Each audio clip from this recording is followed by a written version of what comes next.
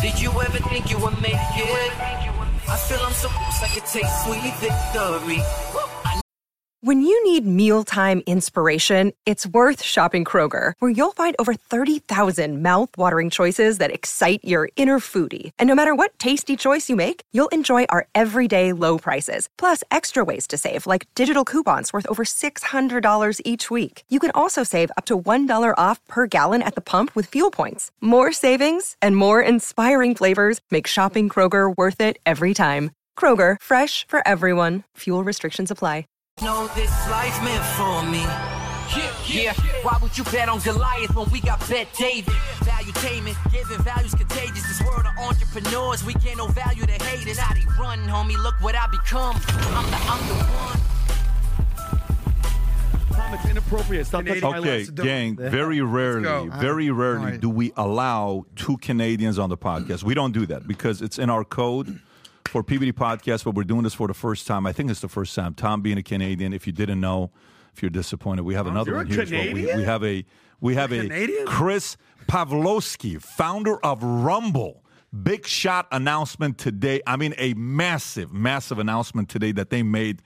They just signed Dave Portnoy, and Barstool Sports is officially with Rumble. Wow. And it's such a big deal. I mean, obviously, if you look at the market, the stock is up 32% just today after the announcement being made that they're now with Rumble. It's such a big deal that Dana White is retweeting this and sharing it with the marketplace on what's going on. Exciting news. He'll give us more of the details.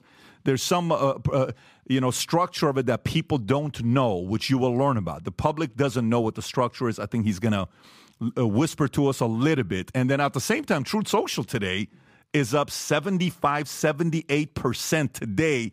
And a lot of people are saying, why is this happening? It's because they're thinking he's going to be the candidate, so Truth is going to go, and he's not tweeting. So everybody's got to go on Truth to see what he has to say. Wow. And that's a power play he's making. But before we get into the story, let me share with you what other stories we're going to be talking about as well. One, Bernie Sanders' wife signed a deal publishing a book in 2017.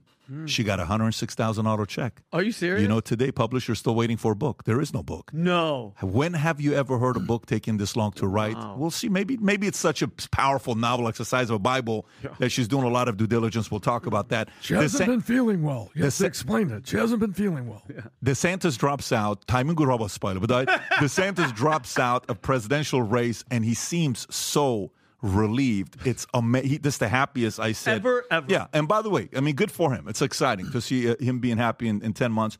And then NATO warns an all-out war in Russia next 20 years. Wait till we play this one video for you, and you'll see what's going on with that. Biden's DOJ finally admits Hunter Biden's laptop is real. Tom has a perspective that I think is very, very interesting that he'll point out in regards to pardoning, that there's an element of resigning. And you just have to hear this perspective he's got. Very, very interesting. Vivek for VP race this last Sunday, right after DeSantis suspended his race and endorsed Trump. I was on a Twitter X with Mario Nafal, and it was a very interesting conversation. Everybody wanted to know about VP. Tulsi Gabbard's name came up again. Vivek's name came up again. And all of it led to an interesting name of a person that a lot of people are wondering, how this name was announced. We'll break it down for you on a VP candidate that maybe nobody is talking about. Stay tuned for that. We'll get to that here in a minute as well. Jordan Peterson fires back after court dismisses his appeal of mandated social media training. The war has barely started, says Jordan Peterson, the monster. Ohio lawmakers propose paying students to attend school and graduate. Let me read this one more time so you know it's not a mistake. Listen. Ohio lawmakers propose paying students to attend school and graduate. Think about it. We're paying you to go to high school. Just please stay in school. We'll pay you to stay in school instead of going out there and causing mayhem. And then Elon Musk, will Elon Musk's politics impact Tesla sales? Forbes thinks it will. Buy now, pay later is destroying a lot of people. Big developer launches $1 billion fund to buy distressed New York City offices. NFL announces pregame will include Black national anthem. And on top of that, NFL is talking about how a pay-per-view Super Bowl, it may happen sooner than you think. Can you imagine? We're paying to watch Super Bowl, And last but not least, for some of you guys, if you're having a rough day and maybe you have some sympathy left in you to give to somebody else, Nikki Haley claims she was a victim of racism, teased every day for being brown. She's brown? Yeah, I mean, she was teased, and you have to respect it. You're brown. I'm brown. Yeah, but listen, life is hard. And, if you want some uplifting news, trans golfer Haley Davidson wins women's tournament. Let's go, bro. Seriously, increasing chances to LPGA. Let's go, baby. Golf qualifier. Obviously, big news. I'm sure many people listening to this are celebrating. But with all of that stuff being said, Rumble. Let's get back to this. And with Rumble, I'll give a Minect update here as well in a minute. Just hang tight. But with Rumble, if you look at the screen right there, Barstool joins Rumble. Wow. The market lost their minds. Let me get this straight. Dave Portnoy, the marketer that he is, right? The mouthpiece. He's everywhere, right? Mainstream guy is officially joining Rumble. Everyone's asking, what's the structure look like? What does this really mean? The stock is up 32%. There's no better person to talk about the structure and the deal than the founder of Rumble, Chris. So, Chris, tell us about what's going on here with the big news today. Patrick, thanks for having me on. Of course. Thanks for having me on, guys. I love you, Chris. Really proud to be on here today. So, yeah, earlier this morning, you guys broke, and we broke that Barstool is joining Rumble. It's going to be a deal that encompasses cloud, an advertising partnership where our sales teams can help each other sell ads on Rumble, and bringing all their content to Rumble. In addition to that, they'll also be promoting Rumble on all their social media accounts, only Rumble. So we're really excited about that. That's a big thing for us to have a brand like Barstool really kind of getting behind it. But here's the big thing, and like the thing that I think actually probably nobody knows is, and my favorite thing, I think it's the best thing, the biggest thing, is he didn't come for the bag. He came for Which normally most people do, by the way. Exactly. Yeah. He came for the equity. So Dave Portnoy is now an owner of owns part of Rumble. The deal was structured with equity, not with mostly equity, with a little bit of cash. So it wasn't entirely a bag like everyone else out there looks for. So for me, that's super exciting because, he believes in this. He believes in this company. He believes in Rumble. He believes in the idea of creating competition in the market. And we need someone like Dave to get behind Rumble, like him to get behind Rumble. I think that's like key for us. And having Barstool and all their litany, like their massive list of podcasts. Let me tell you, all of them are joining. When I was looking at it, I was like, "Oh wow, you that one too!" Like, how many is it, Chris? Not to cut you off.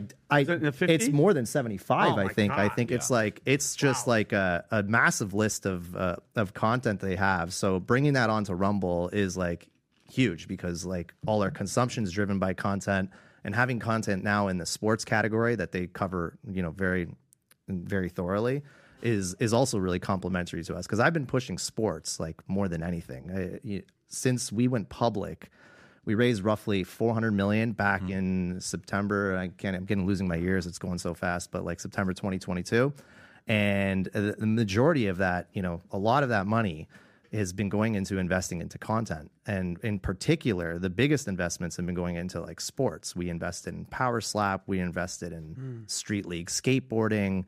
We invested in Nitro Rallycross racing, and we even have the UFC on, and we run UFC pay-per-view in Canada. So a lot of the investment has gone towards sports, and I think this is like a super complimentary thing to have, is having Barstool and all their podcasts on there, really kind of broadening that portfolio of sports. Tom, let me ask you a question. If you look at it from an investor's lens, when you hear, and by the way, this is breaking news, just not the fact that Barstool joins Rumble is breaking news. We broke that this morning at 8 a.m. What's breaking news is the fact that this is an equity deal.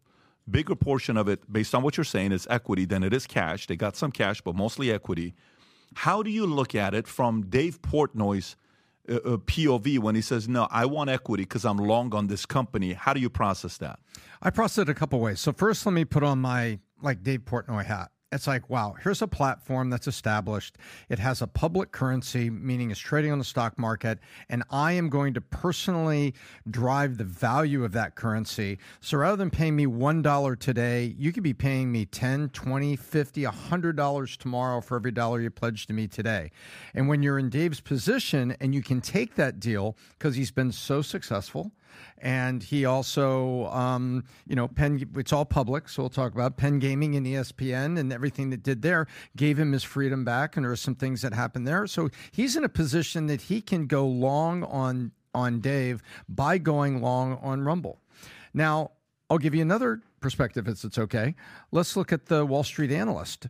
Wow, so Rumble doesn't have to use any of their precious capital. They can keep building infrastructure so they can scale up to serve more viewers and more things with their platform.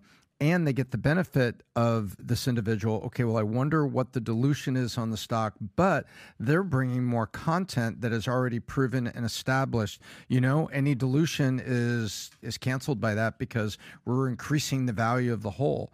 And any retail investor, like me, you, whoever on the street, you look at it and you say, wow, now there's more great content on that platform. So like when Sunday Ticket went to DirecTV back in the day, 1994, it really made DirecTV because it gave you a reason to go to DirecTV because there's great content. Content makes the platform, not the other way around. And you can already see the content that's already been on Rumble. Now you've put more content on top of that. And the market has had a value-driven, very positive reaction today. Congratulations, Chris. Yeah, that's a big deal. So, and by the way, for the audience that maybe they're only YouTube, right? Or even X, or maybe they consume their content, TikTok, Instagram, different places. What would you say is the biggest differentiator between Rumble and anything else that's out there, whether it's YouTube or X? So there's a lot of different components. X is very different than Rumble in many different ways. And, I'll try to break that down because it's I think it's important for people to understand. I don't see X as competition at all. The one part that we share is freedom of expression, allowing people to be authentic and allowing people to speak their minds. But in terms of the platform itself, X is a discovery platform. So, if I'm on a discovery platform like TikTok or X or Facebook or Instagram, you're going there to consume content, and you're going there to find content. You don't have any particular motive to go there. When you're going to YouTube or you're going to Rumble, on YouTube's case, DIY video, you know exactly what you're going to watch and what you're trying to find. When you're going to Rumble, you know exactly who you're going to reserve like an hour to watch one of the shows on Rumble, like Bongino or whoever it may be. And you're going to reserve like 1 full hour, 2 hours. You're not going there to discover. You're going there with a high intention of watching something very specific. And you might turn on your TV, you might participate in the chat, and it's a very different experience than when you look at X or TikTok, Facebook, or whatnot. So the way I look at it is Rumble is very intention-based, and X, TikTok, and all the other platforms are very discovery, non-intention based. How do you compare YouTube to Rumble? Now YouTube is much different. They're much more like Rumble, same like Twitch. You have high intention. Even Netflix, for example, is closer to Rumble than an X is. And that's because of it all stems from the behavior. They have intention. They when you're going to YouTube, you're watching the Patrick Bet David podcast, you're reserving an hour to watch it. You're not going there and figuring it out. You already know when he's going to go, or you're getting a notification when he's going to go, and you see if you have time and you go watch the full podcast. The same thing happens with Rumble. Now, the difference between YouTube and Rumble, there's a lot of striking differences. One is obviously you can actually be authentic on Rumble, whereas on YouTube, authenticity doesn't exist anymore. They've taken that out. You can't have conversations on numerous different topics without some kind of repercussion that's going to happen on the platform. Whereas on Rumble, you can be authentic. So people are going to come to Rumble if they want to really see a really true, authentic experience and have content that they may agree with or disagree with. Whereas on YouTube, you're going to be much more limited in what you're going to see, and you're not really sure if that person that you're watching is being authentic. So I think that's like a glaring example. At 4 o'clock, I'll tell you a little bit more about what we have in store tomorrow, but that will make a big difference against YouTube. So That I was told I can't talk about that. It's all good. I want to share something for the viewers that you're about to be spooked when I tell you the story about Rumble, and I think you will be spooked as well, both you and Adam, and maybe even Tom. Can you pull up that story real quick, Rob, on who was one of the early investors in Rumble? It's a guy named Vivek. Vivek Ramaswamy was one of the early investors in Rumble. Matter of fact, New York Times broke the story. If you can go to the Ramaswamy investment seem at odds with his position on woke culture. So can we see the date on this, when this was, if we can see the date on this story? Okay, so July 7, 2023. We're talking about 6 months ago. Go a little lower, keep going lower, lower, lower. They're breaking all these things down. And then, boom, I think go up. Where you see 25 million, go up a little bit more. Look for there you go. But until he filed these financial disclosures with election officials, there were few details. The filing reported that Mr. Ramaswamy owned up to $25 million investment in Rumble. The video platform styles itself a refuge for right-wing commentators shunned elsewhere. He owns up to $300,000 in cryptocurrency, primarily Bitcoin, and then all these other things. So $25 million. Vivek Ramaswamy is an investor in Rumble, and this was a quietly kept secret. I don't think anybody's talked about this publicly, but how did that happen? Well, first, we're not a platform for right-wing commentators. I love how they thought That's New York Times. Right wing. Yeah, right wing. You're not even. We're a platform for everyone. And, we have sports leagues on there. We got BKFC, we got UFC. So I don't know where they come up with that, but they find their way. You got to love New York Times' approach, though. They come from a gentle approach and non-judgment, loving on you. Crap on you just with like a... Go for it. Highly medicated. Yeah. So, so Vivek was in our first public round prior to going public. Vivek was part of that with Narya Capital and Peter Thiel. And he was one of the larger investors when we started. So and that's with Peter Thiel when they came in. Yeah, I think that was in May of 21 or April of 21. Does he publicly talk about it? I don't hear him publicly talking about it. No, I haven't heard. Do you know why he doesn't publicly talk? He's got money behind it. He wins, right? I mean, if that's the number, 32%, essentially, he made $5 million today. If that's the investment that we're talking about. Right? 30, minimum 25. No, at that age, no, that 25 million is a bigger number. It's a much bigger number to him, whatever that 25 million is worth today. But I've not heard him talk about it. Do you and him communicate a lot? You and Vivek? We communicate, not a lot, but we do communicate. I stay in touch with him quite frequently. What do you think about him as the way he campaigned? And now some people are talking about potentially VP. I think Trump just announced he's not going to be the VP. What do you think about him as a candidate? I think he impressed a lot of people. He definitely caught the eye of a lot of people and impressed a lot of people, and he did a lot better than everyone thought he was going to do. So I think that's impressive for anybody to pull, over 5% in Iowa is a very impressive stat. For somebody like that to pull it. Yeah, so anyways, here you go. If you didn't know, Vivek, investor in Rumble. No, but pretty interesting. No, does he post on Rumble? Yeah, he's on Rumble as well. Yes. Yeah. Let me tie in Vivek and Rumble and sort of what kind of reacted to on this what did they call it right wing commentator. So I remember sitting with you with PBD at the Republican debates in Miami. That's the debate where Vivek was like, I'm calling on Rhonda McDaniel to step down right now. Kristen Welker, he basically did the old Office Space, fuck you, you're cool, all that same thing. You got something to say? So, go. There you go. Yeah. So I'm sitting next to you, you're on two phones, you're checking, Trump's giving a speech, you're also sponsoring the RNC, like you got a lot going on. I mean, I don't know how many phones you have today, but you're doing your thing. So there's a difference between perception and reality. I know you reacted real quick, you're like, nah, we're not a right-wing refuge, we're actually a free speech platform. Free speech, ironically enough, as mind-blowing it is, kind of meets right-wing these days, which is weird. So, and I remember you showing me the percentage of breakdown of people that are left-wing, right, Chris? And you're like, actually, it's a lot more in the middle that you would suspect. But there's a difference between perception and reality. How do you avoid being labeled, even from the New York Times and the media, positioning Rumble, those right-wingers over there? It's like, the reality is we're just a free speech platform that should be left, right, center, up, down. How do you avoid that label? It's a great question, and it's true. The perception is not the perception is totally different than the reality. The data just simply the data, not by Rumble, but by ComScore, which is like the holy grail in the advertising industry. This is what people spend their money behind. So if the data says this and it matches ComScore, advertisers put money behind it. So I'm guessing it's to them, they think it's right. So the data has Democrats as the number one category on Rumble. Stop and think about that. Right. This right wing. Independents are second and Republicans are third. Independents and no affiliation combined is the largest category on Rumble.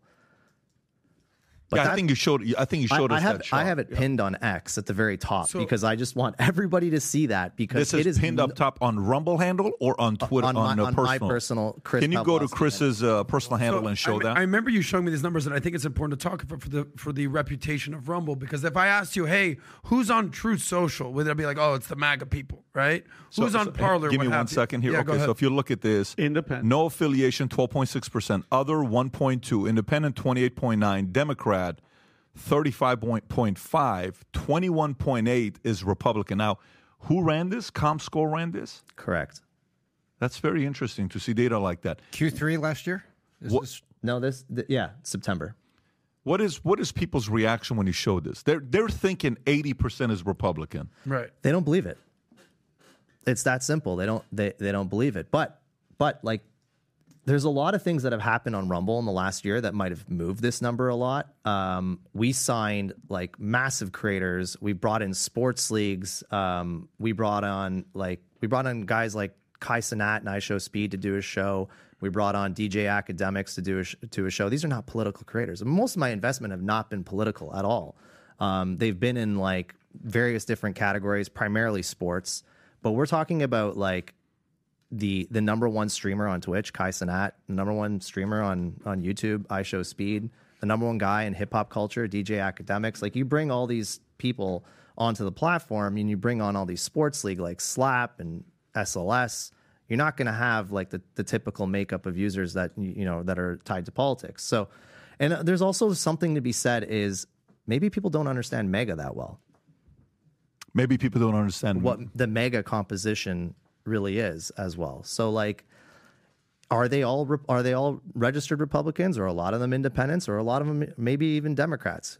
Who knows? The MAGA crowd, the Make America Great Again. Well, I mean, that's an easy question. Well, no, we're definitely not Democrats. Well, for sure, no, I get that, but like, where was the voter base? Where did they do so well? Like, where did Trump do so well in 2016? Pennsylvania. Yeah, the Rust Belt. The Rust Belt. The typical blue wall that he broke Were they through. registered Democrats 5 or 10 years ago? No, a lot of these guys flip-flop every 4 years. They're the bipolar part of the community. But traditionally, they've been the blue wall that has elected the Democrats since Clinton and Obama. Correct. But what are they registered as? A lot of times they're independent. There you go. Well, that's in the data. Mm-hmm. Interesting. So independents, 35.5% Democrat. I don't think most people would have guessed. So who are the biggest? If you were to give some numbers, you were to say, these are the kind of users we have, this amount of traffic we're getting every month. When we're doing lives, we're getting this many viewers. This is how many eyeballs. Here's what the top content creators making. What are some numbers you can give us? Well, the biggest stream on Rumble every single weekday is Dan Bongino, and he's posting over 100,000 live every morning at 11 a.m. And there is nobody on stream charts that hits that number every day. Nobody. It's unlike anything I've ever seen. The growth on that channel alone has gone from 20 to 30,000 a year ago to a year later doing, I think he was at 115, 120 this morning of live streamers, live viewers, I should say. Mm-hmm. And prior to him, you have Steven Crowder at the 10 o'clock hour, who's just right up there at the very close to 100,000 himself. So you got Crowder, and then you got Bongino, and then you have also Bannon that's running in the same. A lot of times in the United States, Rumble is 1, 2, and 3 between 10 and 12, which is pretty significant. And then obviously some of the other big shows that we have. This is sort of counterintuitive what we just discussed, because those are the biggest right-wing talking guys in the world. So how does it fly in that data? That's what I'm right? saying. That's Yeah. what we're trying to grapple. That's why people assume you say Bongino, you say Crowder, you say, what was the third name? Bannon? Steve Bannon? Hello? That's not exactly Democrat country right there. So it's a little weird how these numbers are shaking out, but that's the But they're also perception not- versus the reality. But they're also not also like your typical Republican that you also see as well. Right. So like they're not like you could see the stage when at the debate. There's only one Vivek. Right. Everyone else was kind of saying the same thing to a large degree. Establishment versus disruptive force, right? Pretty much. Well, what other data do you have? What else? What other data you have with Rumble? That's big numbers to brag about. So we did 58 million active users, which the majority of them are happening in U.S. and Canada. I don't remember the U.S. and Canada number off the top of my head, but it's 58 million globally that are happening on the platform in the last quarter that we reported. And it's over 30 million in U.S. and Canada. And when you like stack that up against other platforms out there, I think it was close to 40 million in U.S. and Canada, but don't quote me on that. The last time X reported their users in the United States, the MAUs, the number that we use, I think it was like in 2019, and it was around 68 million in the U.S. So like YouTube itself is around 200 million. So when you put our number against those numbers, like obviously we're not as big globally, not even close. There's huge markets out there that we haven't really penetrated at all. But when it comes to the U.S. and Canada, we're very significant. So significant that I think we have the largest streams out there. When Kai and Speed go live on Rumble, there was one stream where they did well over 200,000 people live. Like that's on a regular, they're like 50 to 100,000. And don't Tates hold the record for like 450 or 4? What was the number they did? Yeah, I don't know if that was I would have to look to see what the record is, but yeah, Tate's when he came back, it was around 430,000 in one stream. That's not like just views. That's live watching. Correct. 430,000 live it's watching. It's a very big. Can I ask you one follow up on this? So we were talking about when we initially met Chris or did that sit down, that dinner. It was 2 years ago. He's like, oh, it was probably a year ago. Yeah, we just look right now. It was February of 22. February 9th of 22 when you made the Rogan $100 million offer. Incredible, which was awesome. So I remember you were telling us your story about basically the humble beginnings of this and the business platform, but you didn't realize how far extreme some of these platforms are going to go, and then just left sort of a blue ocean strategy for you as a free speech advocacy, right? So there's a lot of entrepreneurs watching this. A lot of people are basically trying to make business out of this. You just were creating a business model. You didn't foresee yourself being involved in all this. How surreal is it? Just pinch yourself for the entrepreneurs that want to dream. That now we're talking about YouTube, Rumble, Twitter, X, Meta. Like you're in this conversation, Rumble, where 3 years ago people were like, Rumble? What does that mean? Like no one even knows. Like the come up of an entrepreneur must be really rewarding for you, Chris. Yeah, no, I remember when I was pitching back in 2014, 2013, they laughed me out of the room. Laughed at me. Like they were saying things that, you can't even say you cannot say it on YouTube. But on Rumble right now, if you want to hear what they were saying. But like the VC market was cruel, like super cruel. And so, but I went on, I drove ahead. Our politics, by the way, in 2013, even till today, like, we don't have politics at Rumble. Like our politics were cats and dogs, if anything, when we started Rumble. But it was vicious trying to raise money and trying to get to where we were. And it is really, really rewarding to know that you've gotten here without their help. You kind of did it without all them. That's like super rewarding. When you say they were vicious, meaning they didn't like the idea, they weren't willing to put money behind it. Oh no, they were. Was there a part where there was like self-doubt that you were going to maybe fold up shop? The stuff they would say to you in the meeting. There's one particular meeting that stands out that was so cruel and so like just basically kicked me out. It's just really rewarding to know that you won. Tell me who he is, Chris, and I'll kick his ass. Chris, what's the biggest difference why you guys are still around and growing, doing deals, and Parler's not? Infrastructure.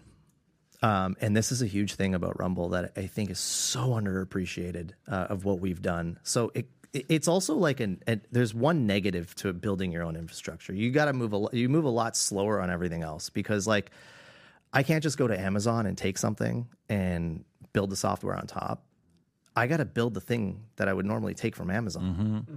And that's even harder than building the software, some would say, like, so what we've done is we've built our own infrastructure from the ground up. We're in data centers across the country. We have, over points of presence across the country.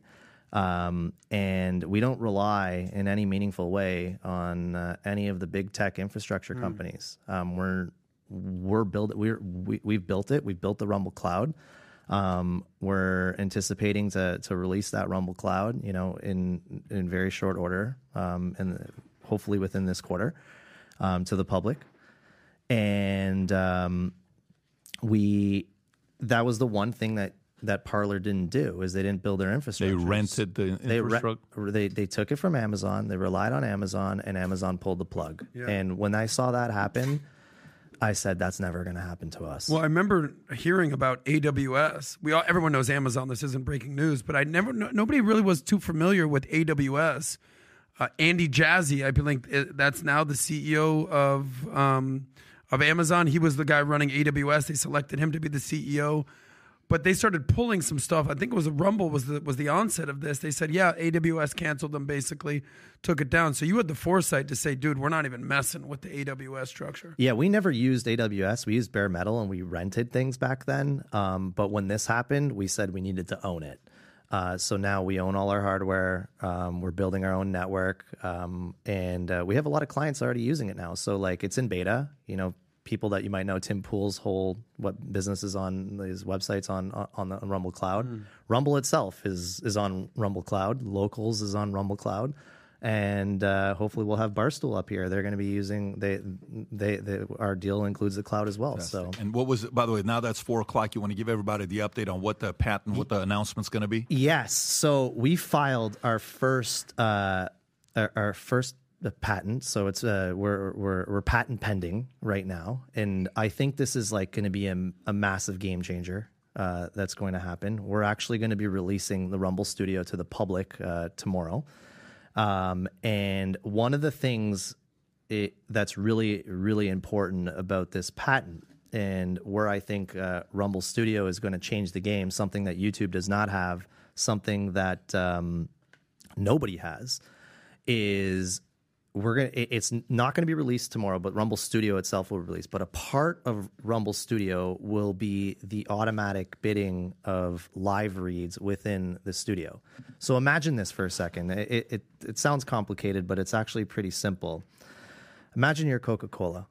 Imagine, you're the Patrick Bet David podcast, and you're the creator. You're using Rumble Studio to stream to X. We will be supporting X, by the way. We'll be supporting YouTube. We'll be supporting Twitch.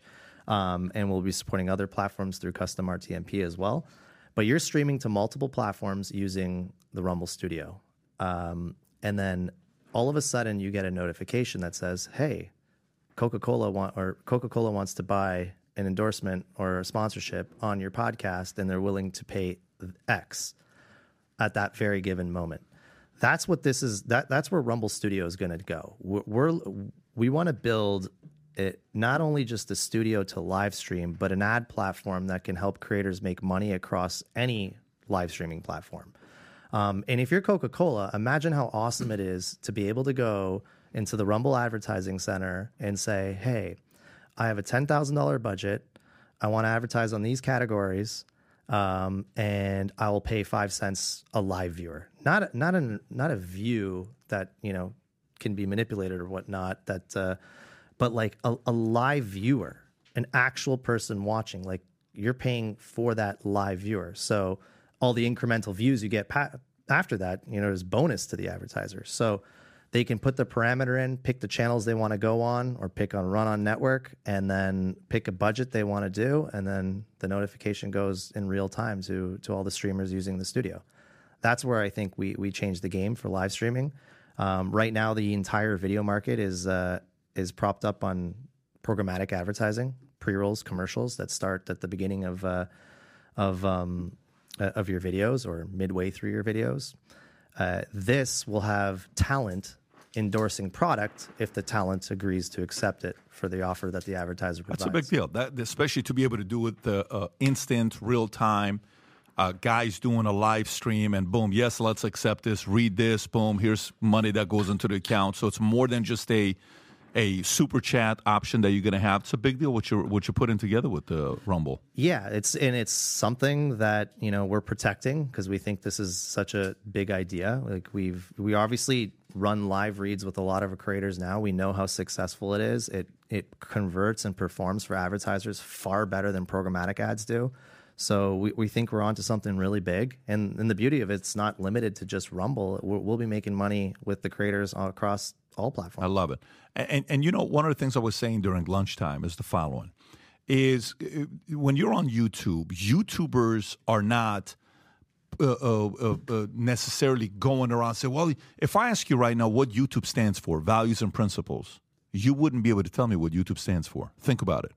If I ask you what YouTube stands for, you wouldn't be able to say it. If I ask you what Twitter stands for, you would be able to say it. Freedom of speech. There's certain values because you would think about what? You would think about the founder, right? Yep. What they stand. If I ask you right now what Google stands for, you wouldn't have an answer. If I ask you what Facebook stands for, maybe you would say collecting your data, right? Honestly, you would think about collecting your data. If I ask you what TikTok stands for, maybe you would say China. Brainwashing your kids in America while keeping the kids in China smart, right? Yeah. Maybe you would say that. And whether there's credibility in that or not, there's been proofs on some people have looked at it where there is credibility in that taking place. But go ahead and talk to a guy that's a Rumble content creator. Look how they are. They'll wear the shirt, they'll wear the hat, and they'll say, Rumble stands for freedom of speech. And if I told you we get 100 messages a week, when are you guys joining Rumble? When are you guys doing this? I don't even understand why you're not. You're such a person like you. You have the money. Come down to Rumble. I get these messages all this. I mean, all I think about is the people that are there respect and value what you built. And it's a beautiful thing to see that they respect the app that's been built. And it's growing. That's getting the attention of people like Dana White and Dave Portnoy, bringing all their apps over to you. But guys, if you're listening to this, Tom, you look like you want to say something. So before I go to the next story, I want to come to you. No, I was going to compliment what you did because I think in ad tech, you're really crossing over a chasm here. There have been a lot of people have wanted to make, hey, we're going to make and I saw this business plan in 2013 to be exact. Hey, we're going to make the eBay for product insertion, product placement. And the movie's product placement is always done by the big agencies, right? Paragon was a pioneer in that, William Morris Endeavor, et cetera. No, we're going to let you do spontaneous, episodical product placement. And it's like, wait a minute. And we're going to make the eBay of that. So there's a lot of people that had early ad tech things, but it really wasn't ad tech. It was just disintermediating the agents out of it, and it was wreaking havoc on the ad sales on the network because how can you do product placement for, say a Coca-Cola product and then say, by the way, tell ad sales we can't sell Pepsi this week because we're doing spontaneous product placement. What you're bringing forward in this is sort of a spontaneous, marketplace and an ad tech solution, which I think is pretty clever. So, hats off to that. Okay. Thank you. So if you're listening, Rumble community, shout out to you guys. Congrats. This is a big day for everybody in the Rumble community. You ought to be celebrating all over the place on Twitter.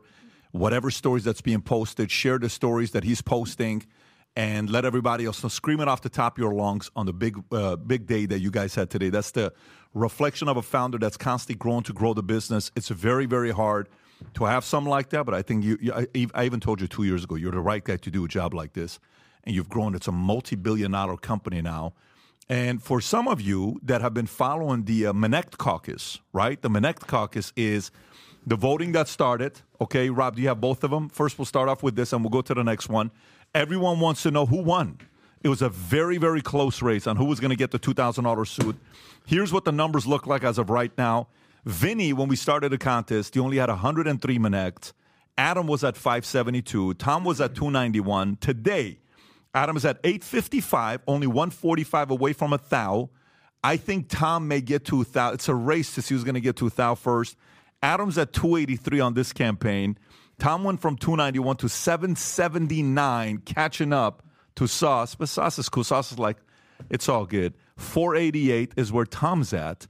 And Vinny went from 103 to 658, 555 Monects. Vinny wins the flipping suit, and not only that, with all the Monects that he did last week, I think you got 400 reviews on your Monect account. I don't know how many 5-star reviews you got. People love you on Monect. And that means we have to go buy Vinny a nice $2,000 suit. Congratulations, Vinny. Thank you. All the support out there that you came out. We had a record-breaking downloads of the app, record-breaking number of people booking Monects. Vinny, I think, how much did Monect pay you last week? Just, consulting and talking to people on the app. I want to say thank you to everybody that was out there. It was, some were just like, beat Adam. Some was like beat Tom, but then some were very serious. Some were life change. I'm listening to you talking. You're in crying talking to some of these guys. I cried multiple times. I'm at 45. The testosterone's gone. Yeah. I'll cry right now. Yeah. But I'll bawl. I'll wear my heart on my sleeve, whatever, the chest, whatever. Anyway, but what was that? What was the question? Minik, how much did the app pay you last week? Just part-time answering questions here and there. No joke. I got paid. Well, one day I got $5,600 in a day. In a day. Off of Monect. And you know me, I've never had that much money. No. So guess what? I went to the dollar store. I went in there and just was like, let's go, toilet paper. You bought all the liver. You bought a bunch of protein. I've been trying to get eat. Vinny. I've been trying to help Vinny go from a saver to an investor. Yeah. He has no choice. We're just saying. So when Vinny came in, I gave him a whole. Well, I don't want to stay on this too long. All I want to say is, Vinny, congrats to you. Thank you. And gang, while you're watching this, there's a lot of different updates that's coming on as well. And Rob, if you want to pull up to the other one, if you like the Monect, Chris is officially on Monect. If you have any questions about building a company, technology, growing the business, founder, and he's family guy. On there. Yeah. And he's a Canadian and an American from Toronto, lives in Florida. And there's a lot of different things that you can learn from someone like that as well. Listen, we had a conversation. He doesn't get political, and I get it. But from looking at that photo, who's that little rascal behind him? Who is that when you zoom in? Who is that rascal? Well, who's saying he's getting political? It just so happens that man is sitting behind him. That's not getting political. Gotcha. There he is. He's just basic watching the UFC fight. What's wrong with that? I'm glad you noticed that, Vinny, because I'm like, dude, your picture is completely off center. He's a good looking guy. Show the mug, Chris. So if you got any questions for anybody, by the way, Chris put his Monect rate at $50. Are you kidding me? Like, just go ask the man a question on Monect, and I'm sure he's got a lot of value to bring to you guys. But a lot of people are joining Monect left and right. I'm going to start off by congratulating Vinny. Thank you, and buddy. On top of that, we have more contests coming up. This Friday, I have a merch drop I'm doing that has to do with the late Kobe Bryant. Stay tuned. I'm so excited about that one. But stay tuned till Friday. We'll make that announcement. Anyways, let's get right into it. Congratulations. So, question for you, Chris. Here's a question for you. As a Canadian, okay, proud Canadian, right?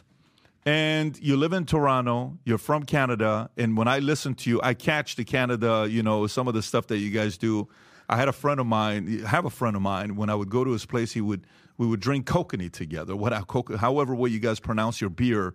How do you pronounce that Canadian beer? Tom's drinking it right now. Kokanee. Have you heard about this? Moosehead. No, I'll find it. I'll find what it's called. Cocaine, Anyways, cocaine. So it's more like cocaine is what it was. Is what you're saying. Tom's into that vibe. But Rob, can you pull up what just happened at the UFC fight this week? I don't want you to get offended or upset. Tom, how do you guys feel that at the UFC fight, this is what Canadians were chanting?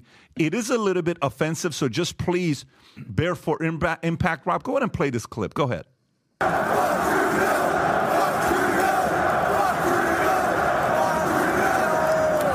My English isn't that good, but I think was that French? Rob? What are they? I know they were doing the "Let's Go Brandon" of Canada right now. So Vinny, Adam? What were they saying? They were saying "fuck Trudeau." How do you feel about saying something like that about your prime minister?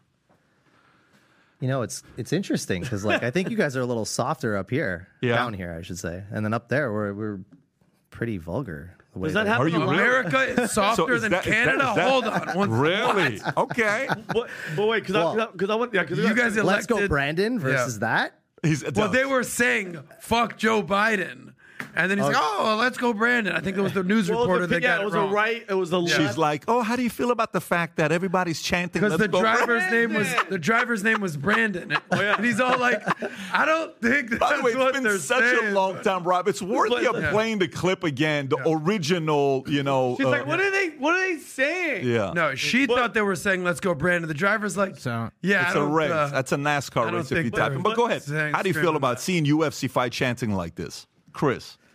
Well, as I was saying earlier, I don't like to get too deep into the politics myself. So, just listen to it. It was very interesting to see. Now, Trudeau, obviously, he's done a lot of things I don't agree with in Canada.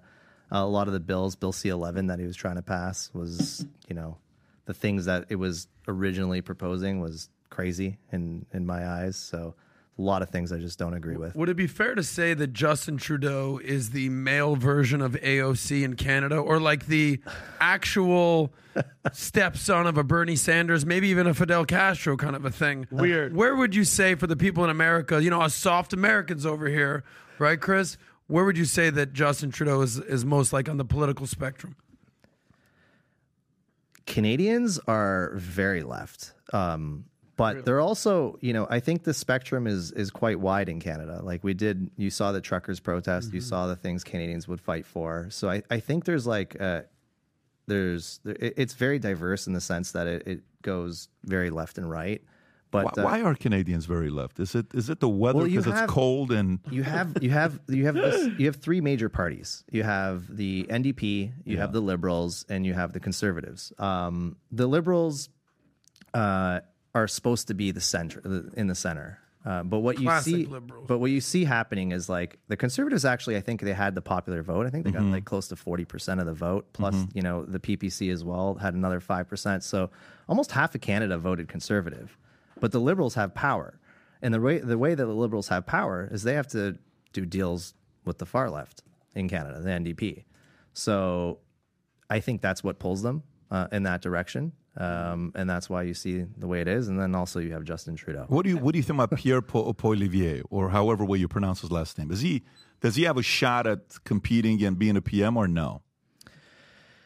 I think I can't see any way that the NDP or the Liberals win the next election. I just cannot see that happening. If that happens, I just would be shocked. I was shocked they actually won the last one. So, well, how does someone because I'm being dead serious. Like over here in America, it's okay. Biden, he's safe, and then you get the MAGA. And I have yet to meet one person, and I'm not from all the connectors, from people at parties that every single person that I've met, Chris, from Canada, is absolutely disgusted with what Trudeau is and what he's doing. And I keep asking, I'm like, why is he in? When's he going to get out? When's the next election? Why does everybody dislike this guy?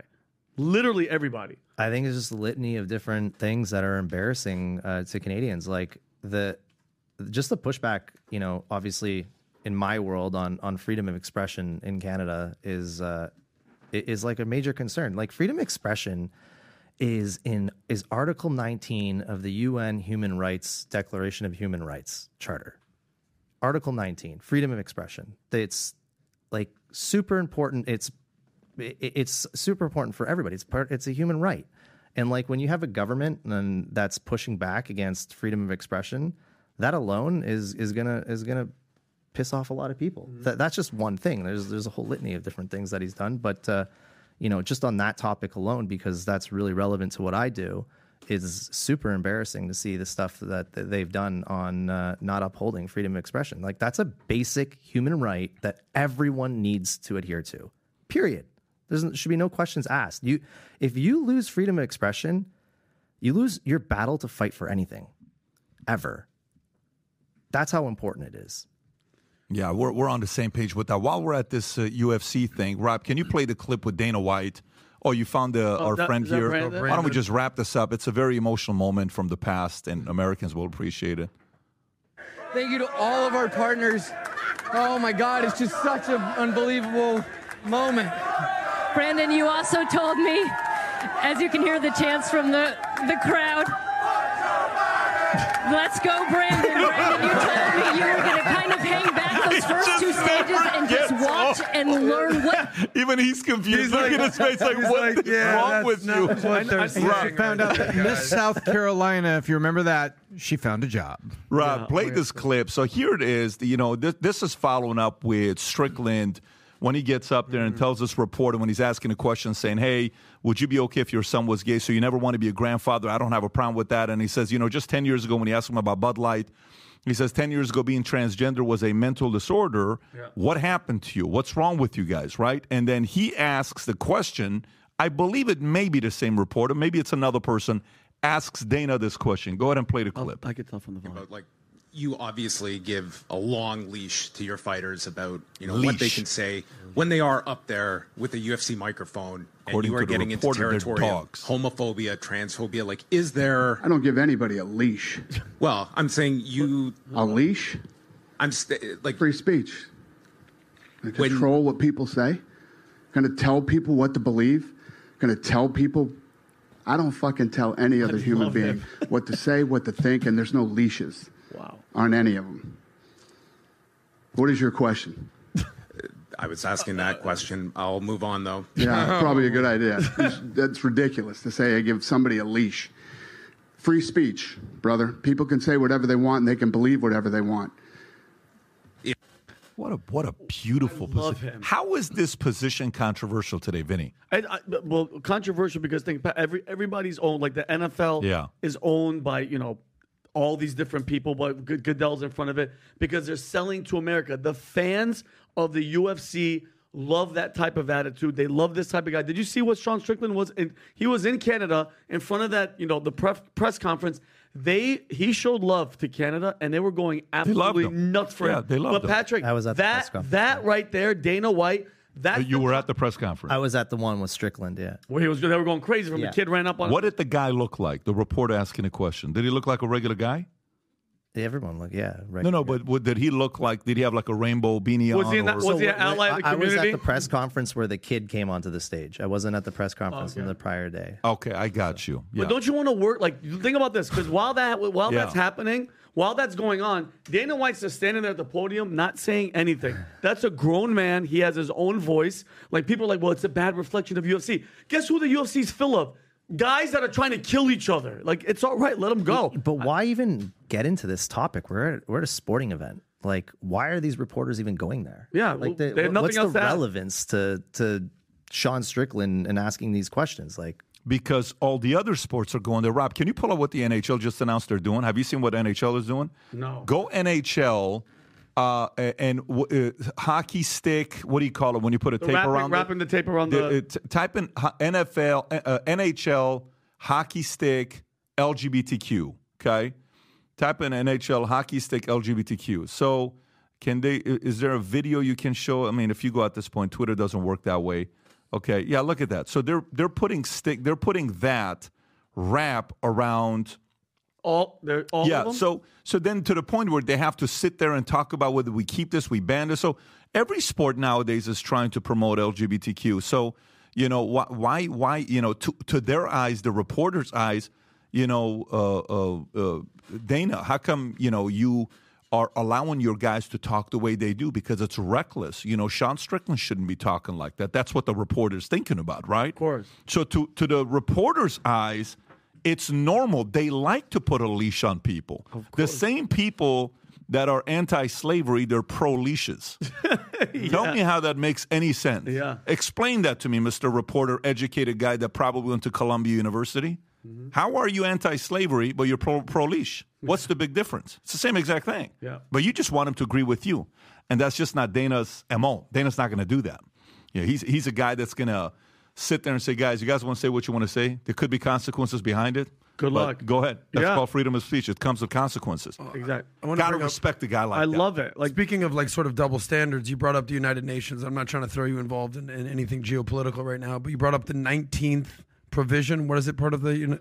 I believe it's Article 19 of the Declaration of Human Rights. Which is interesting because what I respect about Rumble is that you're a free speech absolutist, right? You believe in free speech. Here's Article 19. Everyone has the right to freedom of opinion and expression. This right includes freedom to hold opinions without interference and to seek, receive, and impart information, ideas through any medium, regardless of frontiers. I think we can fully agree upon that in America, Canada. But when you look at the list of countries that are part of the United Nations, a vast majority of the countries of the United Nations, they don't allow freedom of expression. Whether it's Cuba, whether it's Afghanistan, whether it's freaking in Romania. I don't know. Our friend Tate is sitting in a jail cell or is on house arrest because he can't say what he wants to say on Rumble, nonetheless. Oh, China. China, I don't know if they're part of the United Nations, no doubt. Iran, Russia. So, again, not getting you involved in geopolitics, but we're talking about double standards here and people talking out both sides of their mouth. Yeah, I wish that they lived up to this. It's a human right. That's the part that like gets me when you really realize this is like a human right. You know, everyone talks about human rights. Well, free expression, like free speech is a human right.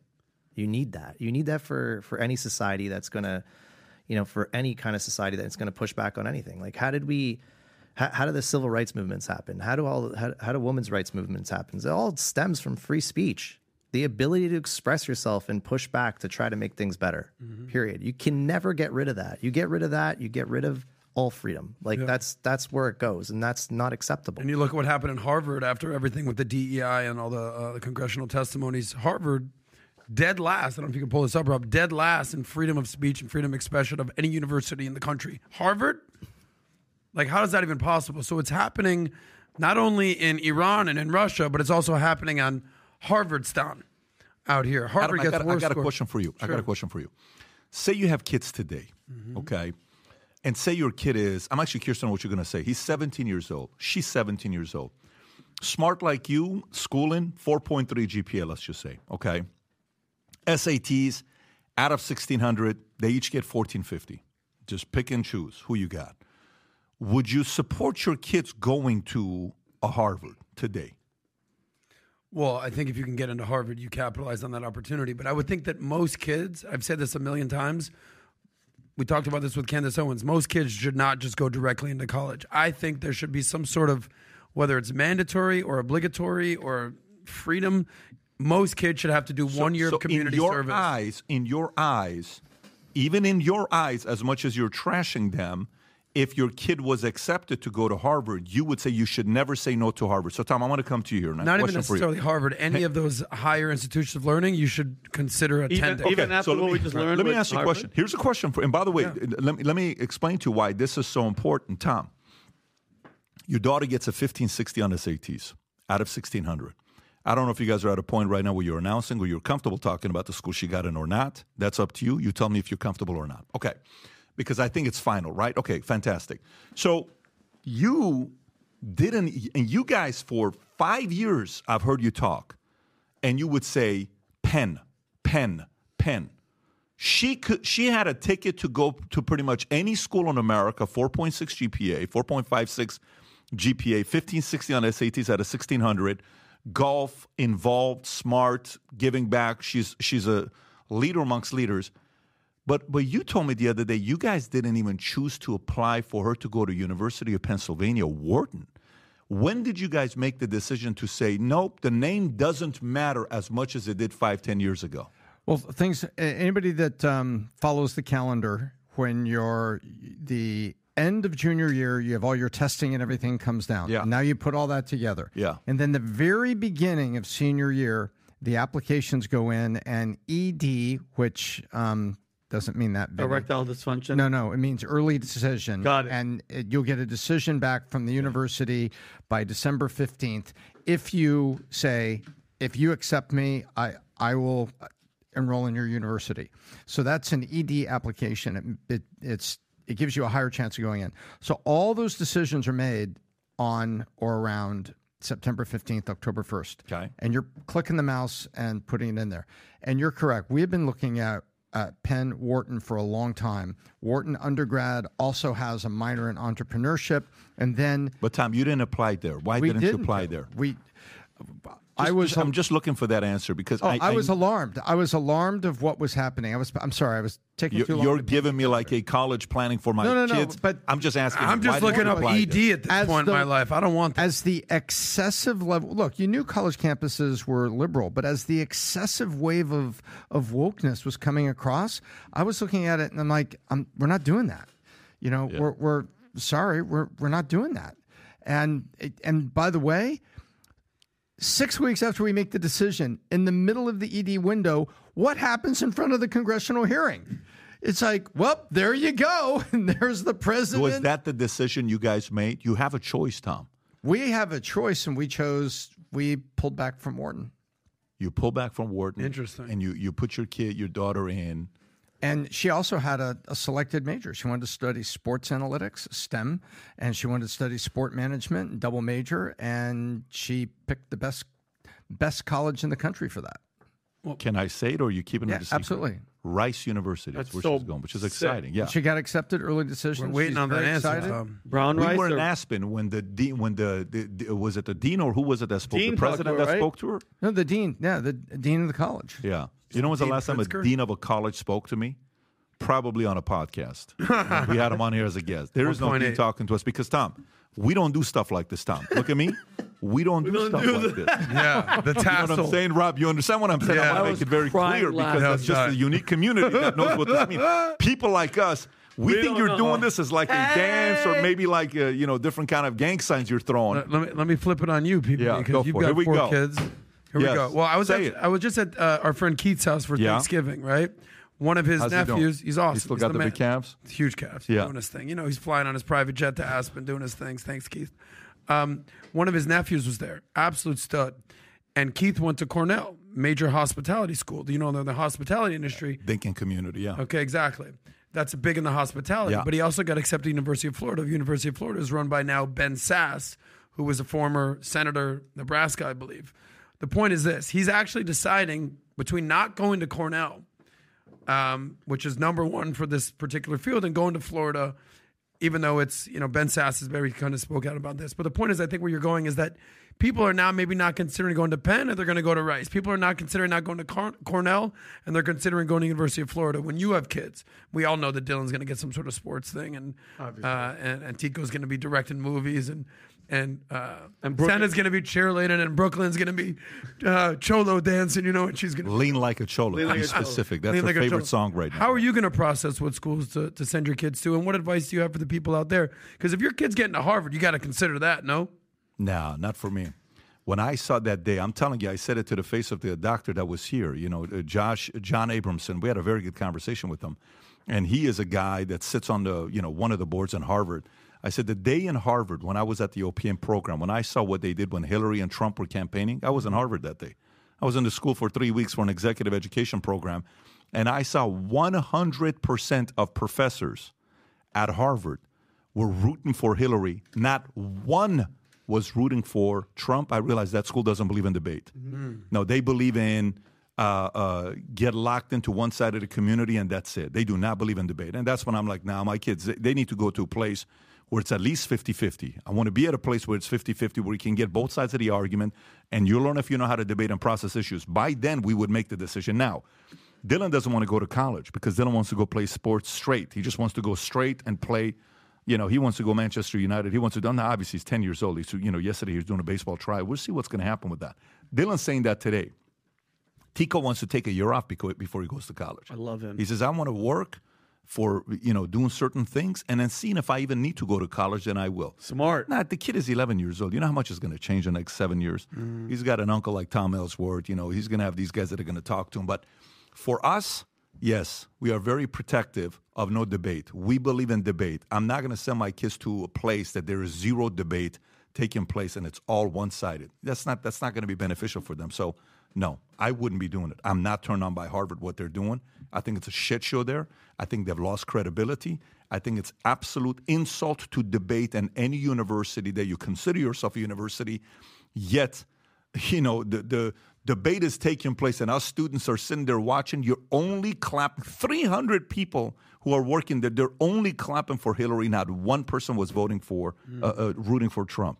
I don't need you to root for Trump, but I need you to be 50-50, 60-40 for us to... How do you change that at this point? You saw that they fired Claudine Gay, the president of the school. They've done the same thing with Penn. She's still a producer. You got Bill Ackman out there, putting his money against it. Yeah. Does it come down to basically the big donors and the endowment people being like, fuck you, I'm out. No, and then this all of a isn't a sudden light Harvard switch. changing. Look, it's not a light switch. It's not a flip of a switch. It's not a vote. It's not anything like that. It is so ingrained and indoctrinated. I mean, you even see there's some well-intended efforts that are going on. You can go to penforward.com. There's a lot of professors that are out there putting their name on a position and say the Penn needs to get back to the following things. University neutrality. Fostering civil debate from both sides, tolerance, understanding that the price of free speech is free speech. Mm-hmm. That's the price of free speech, is hearing something that you may not like. And there's laws against inciting riots and civil disobedience, but there is no law against free speech. But now there's all these mores and folkways and things that people are trying to enforce on it. But Tom, you're going to hurt people's feelings talking like that. That's the whole point. No, Tom, That's you can't hurt point. People's feelings. Liberalism is based on feelings. No. Chris, you got a family. How do you process this? So I went to University of Toronto and I dropped out. Yes. So I'm not a huge advocate of the whole school system to begin with. I think it was like second or third year. I was building internet websites back in 2000, 2001, and I started making good money doing that, and saw no need for the school. I was always against it too. Like I never really kind of liked that way of learning. I was always more of a self-teacher, kind of researching and doing things on my own. And the politics involved with it now has just gone to a point where I was annoyed at it back then. I can't even imagine right now. So not an advocate for it. I think the real world teaches you bigger lessons and more lessons, and you learn a lot more out there doing real things than going and sitting in front of a teacher that's going to tell you what to think. At this point of your life, is there anything Harvard can do to get you to go back to college? I think like seeing Harvard on your resume is like, I does not do anything. Yeah, I mean, look, it's interesting to say that because for the longest time, all we thought about was what? Harvard. Right? Yeah. And listen, we got a couple Harvard guys here. I was just going to say, we've got some friends I'm serious, from we got a Harvard couple that Harvard work guys here. here. Let's not One of kind them of has a bull ring in his nose, and he has green hair, and he's like, "We're all just different, whatever, dude." No, but the point is, it's funny that today's leaders at Harvard have changed the reputation of what it maybe once was that I wouldn't know about. Because when I think about Harvard or some of these schools, you think debate. I judge a great school based on debate.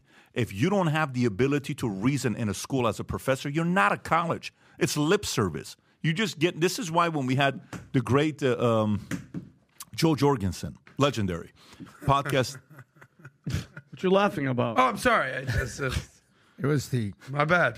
Joe Jorgensen. We had Joe Jorgensen on. I mean, you only ruined her entire career on that day. That's not called me ruining it. No. Matter of fact, you know what? If you want to bring it up, Rob, go ahead and bring it up. This is what college will do to you sometimes.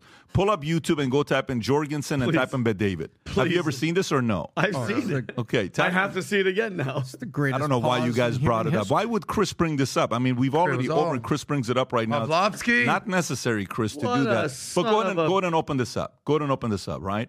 So there's Tony. Oh, sorry. Okay. No, that's Manalapan, by the way. You can tell from the house. That's beautiful Manalapan house. Okay.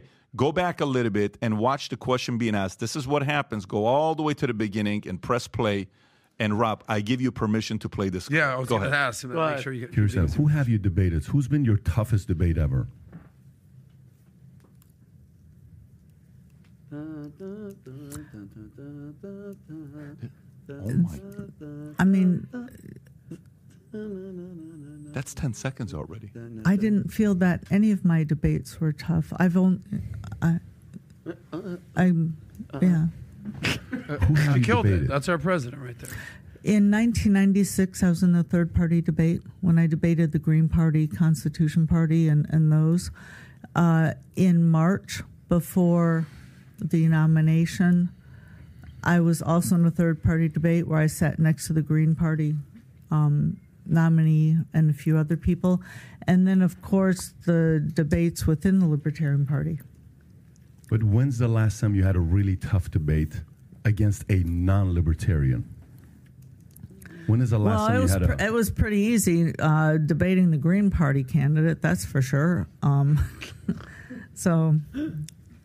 Yeah, let me continue. When is the last time you had a debate with a non-libertarian or non-Green Party?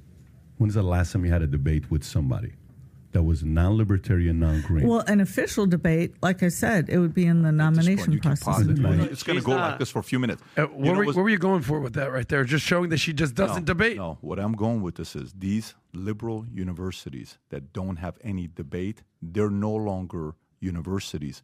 All they are is somebody's coming up to give a speech and they go home. That's it. And these professors don't get pushed because God forbid you push them. They go in an echo chamber and everybody agrees with everybody. Mm-hmm. Yesterday I'm on a Twitter X, okay, and perfect transition into this. And this is minutes after Ron DeSantis steps down, suspends his campaign, and he endorses President Trump, okay? So I get a message from Mario Nafal, hey, would you be willing to do a Twitter Spaces live right now? I thought it was going to be 10, 15 minutes. An hour later, I'm still on having a conversation with these guys, questions being asked, and everybody was pushing. What about this, and what about that, and what about... It's the debate, discourse, it's risk, because it's open. Anybody can ask any questions, and it was phenomenal, because either I'm wrong or I'm right, but I'm going to give you my views, and you make a decision for what you want to do. Can you play the clip of Ron DeSantis announcing that he is no longer going to be campaigning? And again, I'm not trying to be funny or disrespectful. I have not seen this man this happy in 8 months, okay, and relieved. Go ahead and play this. Look how happy he looks. But I can't ask our supporters to volunteer their time and donate their resources if we don't have a clear path to victory. Accordingly, I am today suspending my campaign.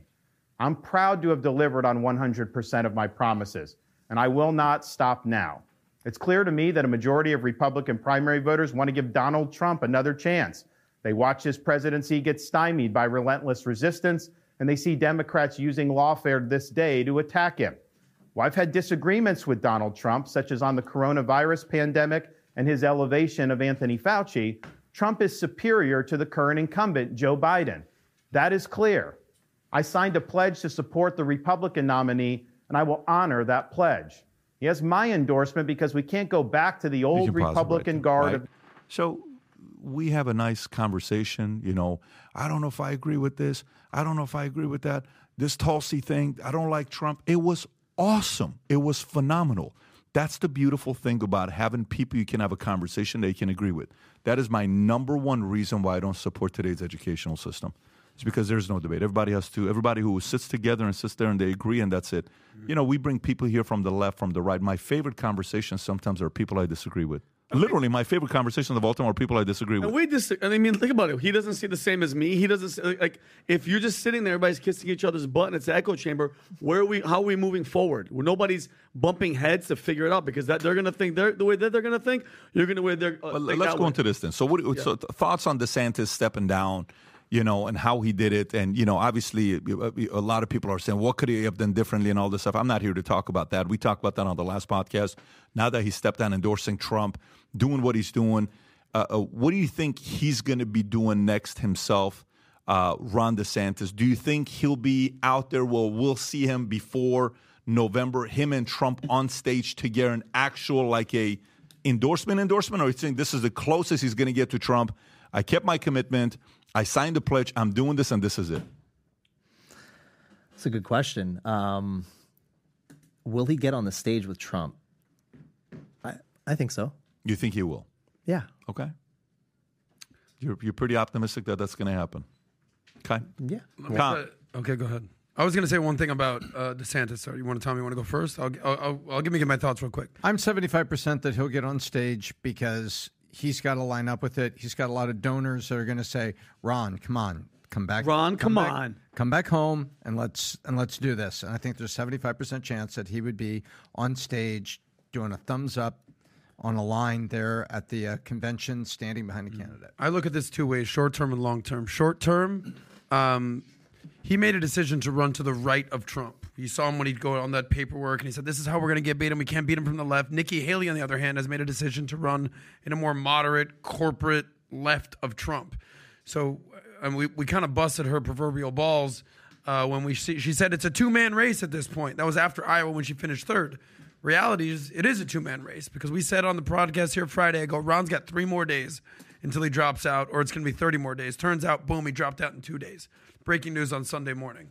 So what do I mean by this? Nikki's still in it. I think she's going to be finished after New Hampshire. It's going to be abundantly clear that by South Carolina comes back, which is in mid to late February, the 20th, I believe. If she doesn't win her home state, she's done. She's finished. But she might take some of Ron DeSantis' vote. But what I think is good for DeSantis long-term in 2028, once Trump finishes his presidency, if he is that guy this time, he can position himself right neck and neck with Ramaswamy. Now, we all know that we like Ramaswamy a little bit better than Ron, but the numbers show a different thing. More people are willing to vote for Ron DeSantis at this point. But MAGA, the Republicans, the conservatives, the people who make up the base, they are officially done with Nikki. She's pandered to the Democrats. She's pandered to the independents. We'll see how that works out in New Hampshire. But Nikki is done if it doesn't work out in 2024, which I don't think it will. But DeSantis has a chance in 2028. I think this reconfirmed my initial assessment, which was, especially with how happy he was, because at the beginning of this video, he was glowing with happiness, because we fast forwarded it, that his wife, I think his wife or somebody, pretty sure it was her, that was like, you can do it. You're going to run. Trump is going to get arrested. They're going to indict him. He's going to be in jail. And that was the honey in his ear. That's your and path, I think so. sweetie. I can't wait for Ron DeSantis to pull a Will Smith on you and say, keep my wife's name out your mouth, Vinny. Guess what? I swing back, though. But anyway, but look, hold on, Pat. Can you show, look how happy that little Gipper is. Look how happy he is. Look how happy. I would kick off those boots and just be like, God. Listen, after you spend $100 million of other people's money and you don't owe a penny back, you're going to smile too. I'm so happy you said that too. If you think about this, we all knew, everybody in this room, besides that witch hunt that they're doing, Trump was going to be the front runner, this polls, everything. This guy spent over $160 million. How much has Nikki spent? 100? How much? Q4, she raised 24. I don't know how much I heard 60 something to 100. Yeah. That's $250 million of money. You already knew you weren't going to win. I think they could have spent that money a lot better to do a lot better for the state, your state, homelessness, veterans. That's money down the drain. There's no way you thought you were going to beat this guy. If you're shocked now, wait till the actual general election when they start spending hundreds and hundreds and hundreds of millions for a potential losing campaign. But what are you going to say, Tom? You don't think that's... No, because that's not the way politics works. You round up your donors and you take a shot. Heavy as the head that wears a crown, you take a shot. If you got together in the beginning, what would let's just say rational thinkers that are purely logic, said to Barack Obama, you're running against Hillary Clinton? Are you seriously going to do this? Are you going to waste my money? No, that's not the way it works. They come together and said, I believe I have a chance. I believe I can take a message to the people.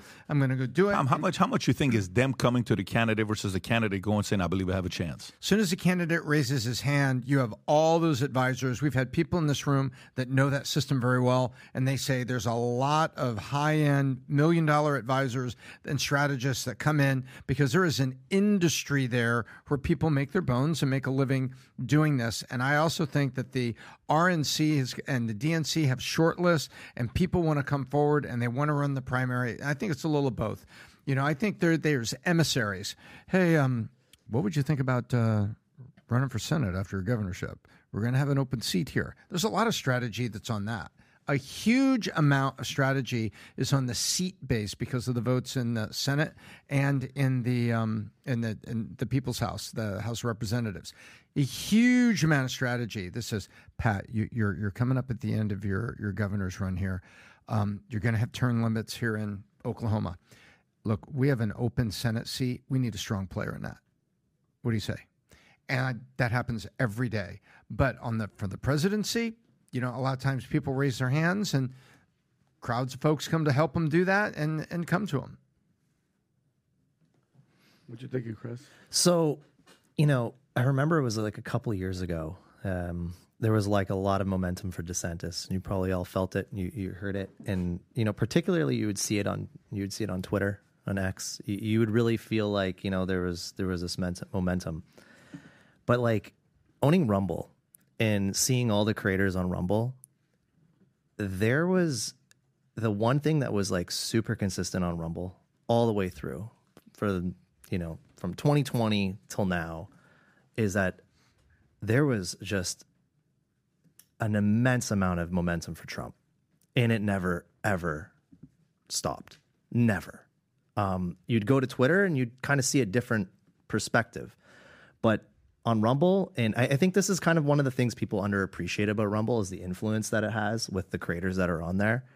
That never changed. Now, like, obviously, there's a lot of creators on Rumble that were for DeSantis. There's a lot of creators that are for Trump on Rumble. It was a very diverse crowd, but the numbers, the large numbers, were watching the Trump stuff, and it never wavered. It's something that I found very unique. I remember telling people that there's, I don't think, based on what I can see on Rumble, there's nothing slowing down on the Trump side ever.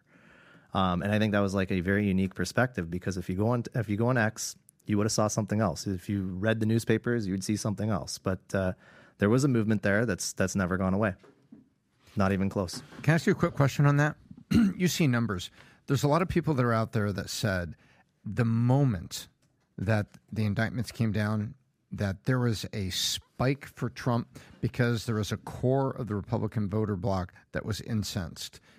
I'm sure you've heard those stories too. Yeah. Did you see it in the viewership stats? Okay, so you're obviously going to get viewership on events, but Truth Social uses Rumble's cloud as well. They use our Rumble ads as well, and the users never left. Whether you'd see a spike because of an event, it didn't move the dial in the overall scheme of things. Like they never left, and they've always been there since day one.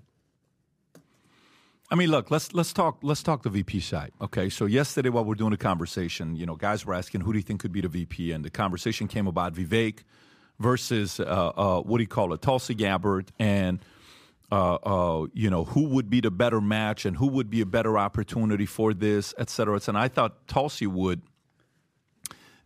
I gave my thoughts on Tulsi versus Vivek, and then all of a sudden Sebastian Gorka jumps on and says, the vice president's already been chosen.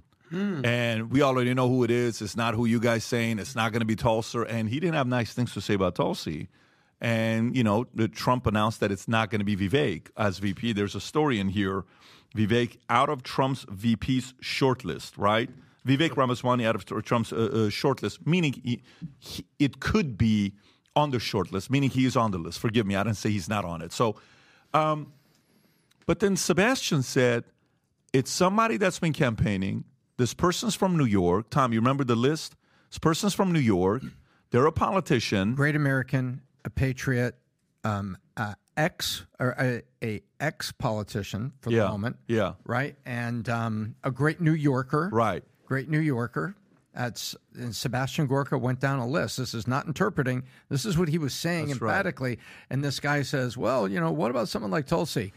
I said he, and he was very clear about that. He was very clear about that. And a MAGA supporter. And then I posted immediately afterwards, seeing Lee Zeldin, if you want to go to Twitter, Rob, Lee Zeldin campaigning with Trump. I posted that video, and I said, could Lee Zeldin be Trump's VP choice? From New York. He's so happy. Been campaigning, formidable, very smart, and guess who retweets it? Sebastian Gorka retweets it. Weird. Right after the Twitter space with, over 500,000 people that were on the Twitter space that listened the entire time we were on. If you go a little lower, look who comments right at the top. The answer, no. Roger. So, no. When you look at this, there's a couple things that comes to my mind. Here's what it is. Who has more influence on the inside? Who is closer to the president? Is it Sebastian? Is it Roger? Is it somebody else? Or is it misdirection for everybody in the world? For instance, when I would announce a speaker for the event, I would never tell anybody on the inside who the speaker was because most people cannot keep a speaker to an event. Yeah.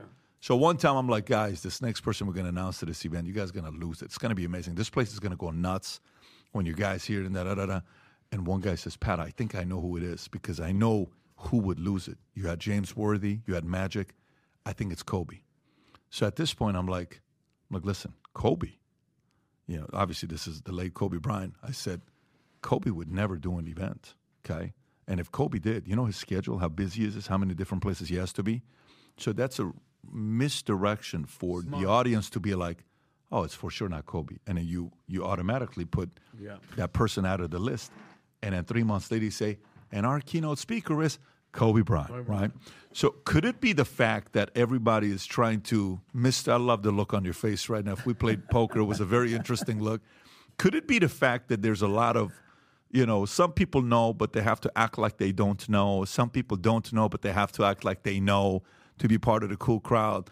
No one knows and who doesn't know. And no one knows who's trying to get cool points, and no one knows who's acting dumb. Yeah. So how do you decipher between all this BS and the reality of it? It's just you have to, play the odds and see if you're playing poker. Does a guy have, 210? Does he have a pocket aces? Does he, running for a flush? What is he doing? No one knows. But what do you think about the chances of Lee Zeldin as a VP candidate for Trump? Well, I don't know Lee that well, and this isn't my forte of You're work. around all of these guys, Chris. All these guys know who you are. I mean, we have a top 50 list of power players we made this year. Not only were you on that list, but also Rumble was on that list, and Dan Bongino was on that list, I believe. So we put 3 of you on. I think it's 2 or 3 of you guys that was on that list. Do you think there's any chance of Zeldin being the VP? I think there could be a chance. I think that I'm not sure who it is, and I think there's a lot of good people out there that could be that pick. But anybody you like? Who do you like? Who do I like? I've been asked that question a few times. That's a tough one. Like I don't know. Like you got to really know the person to want to get behind someone. I don't really know. Like for example, I don't know Lee Zeldin. I don't know a lot of these people. So. Like you think Dave Rubin would make a good VP? Like is that something? Because you know Dave, right? Would you say Dave? Would you say Viva Frey? Would you say Viva Frey? Who else would it be? No, people that you know. I don't think I'm a good person to make that choice or to even have a good opinion on it. It's heck, I'm Canadian.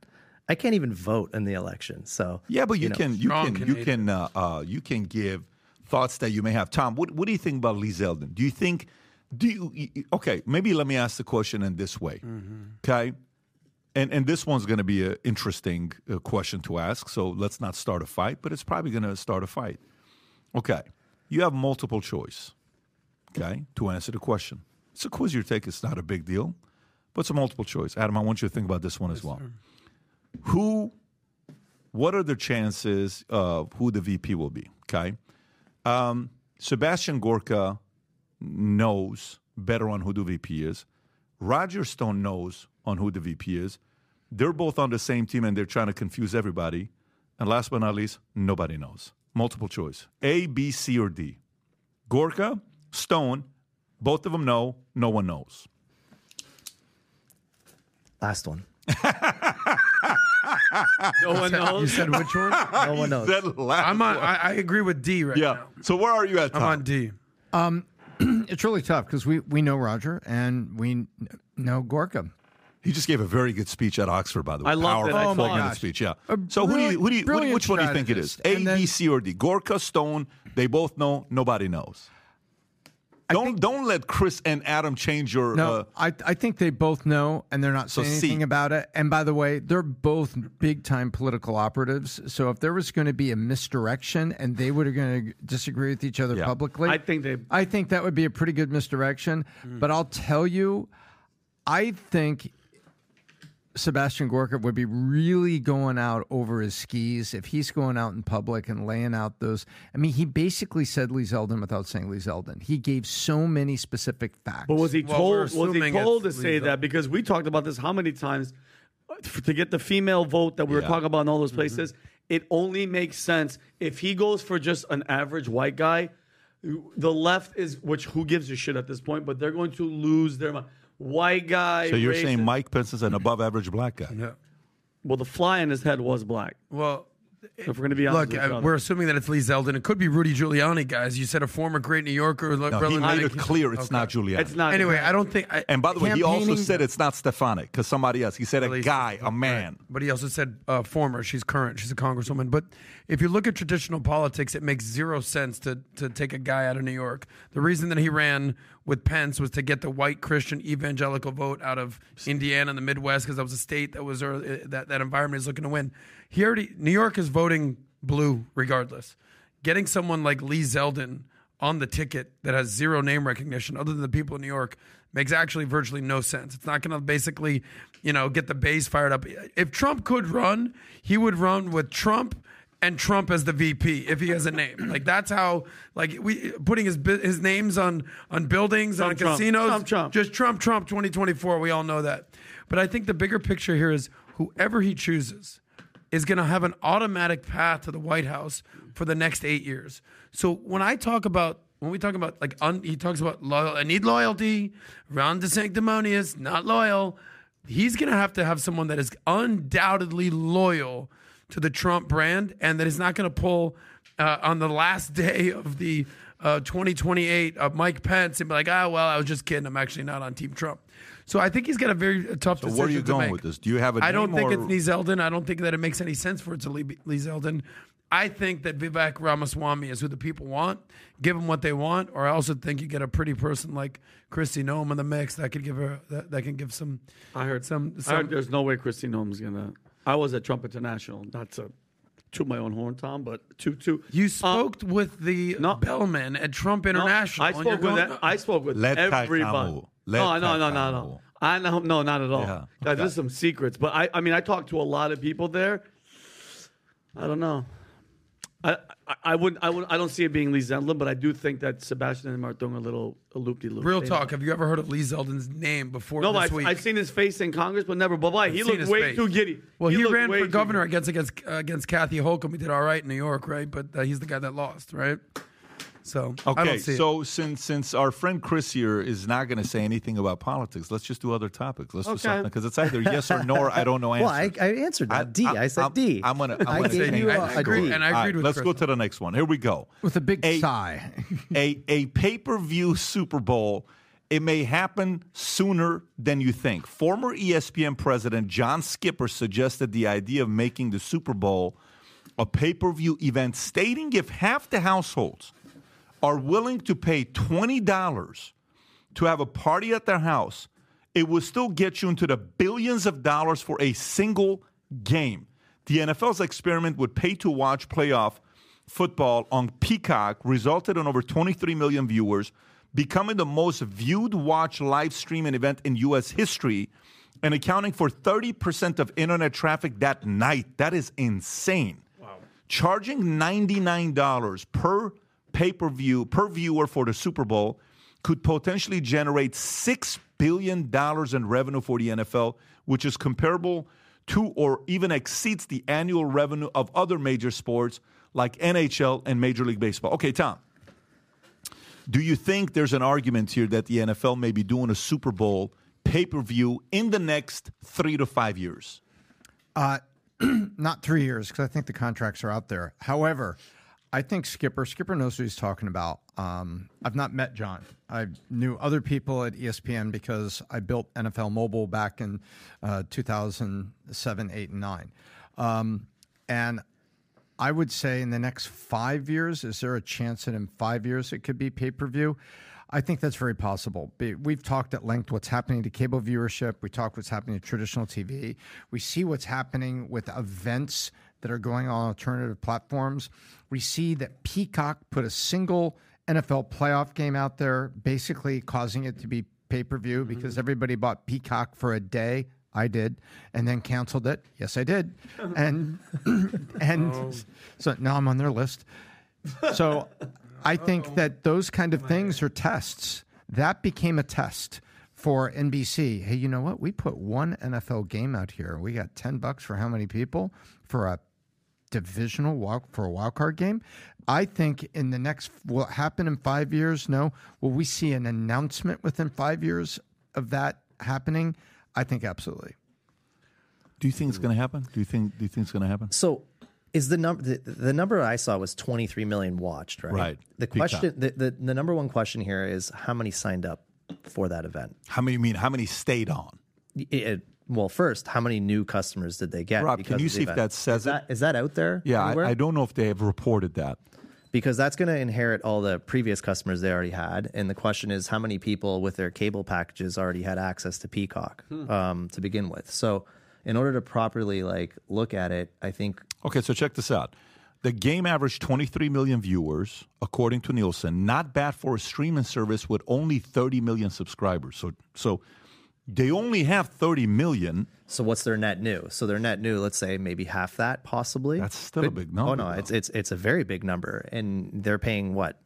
I think it can go up to $10. 110 million. They say. Oh yeah, it can go all the way up to. Let's look up Peacock membership price. What is Peacock's membership price? I think Rob? they have a couple tiers, one with ads and one without ads. Okay. And how brilliant is it too, Chris? It's the Chiefs, it's Taylor Swift, it's what's his name, and those fans were definitely downloading or getting it just to watch her on the field. Yeah, you're going to get a whole new customer base because of this. So it's a very interesting test. But here's what's going on: the war for live sports has begun.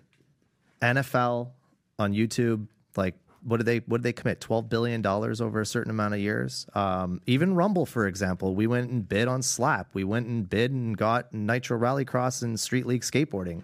The war for live sports is finally here, and it's now it's becoming a war against cable television, all these streaming platforms. Don't be surprised to see Netflix jumping into this. Would you pay $110 million for an NFL game on Rumble?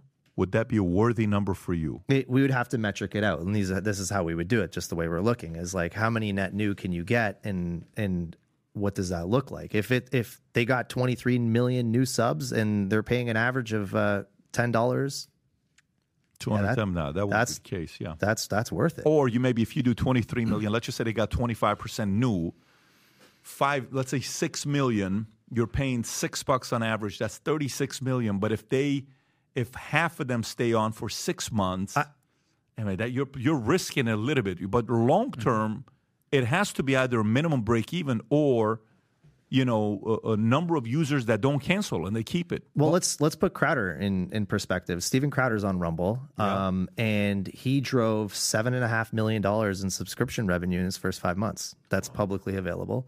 That's just one show. What he does is he does an hour live on Rumble, and then he takes the final half hour live on locals.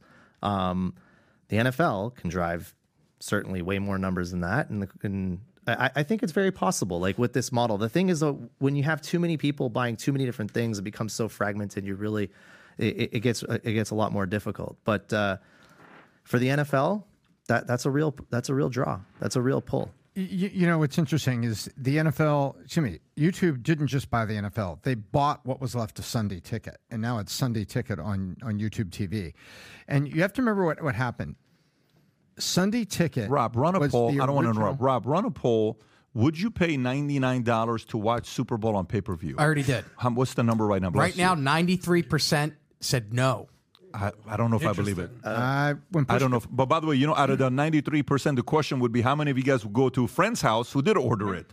I mean, that's the... Go ahead, Tom. Exactly. Illegally. So the case study that people look to is how DirecTV was made by NFL Sunday Ticket. That was the only place you could get it. $269 a year. I remember this by heart. And you got everything. And then the NFL did its own channel. And then the NFL did Thursday night. And then the NFL did Sunday night on national broadcast NBC.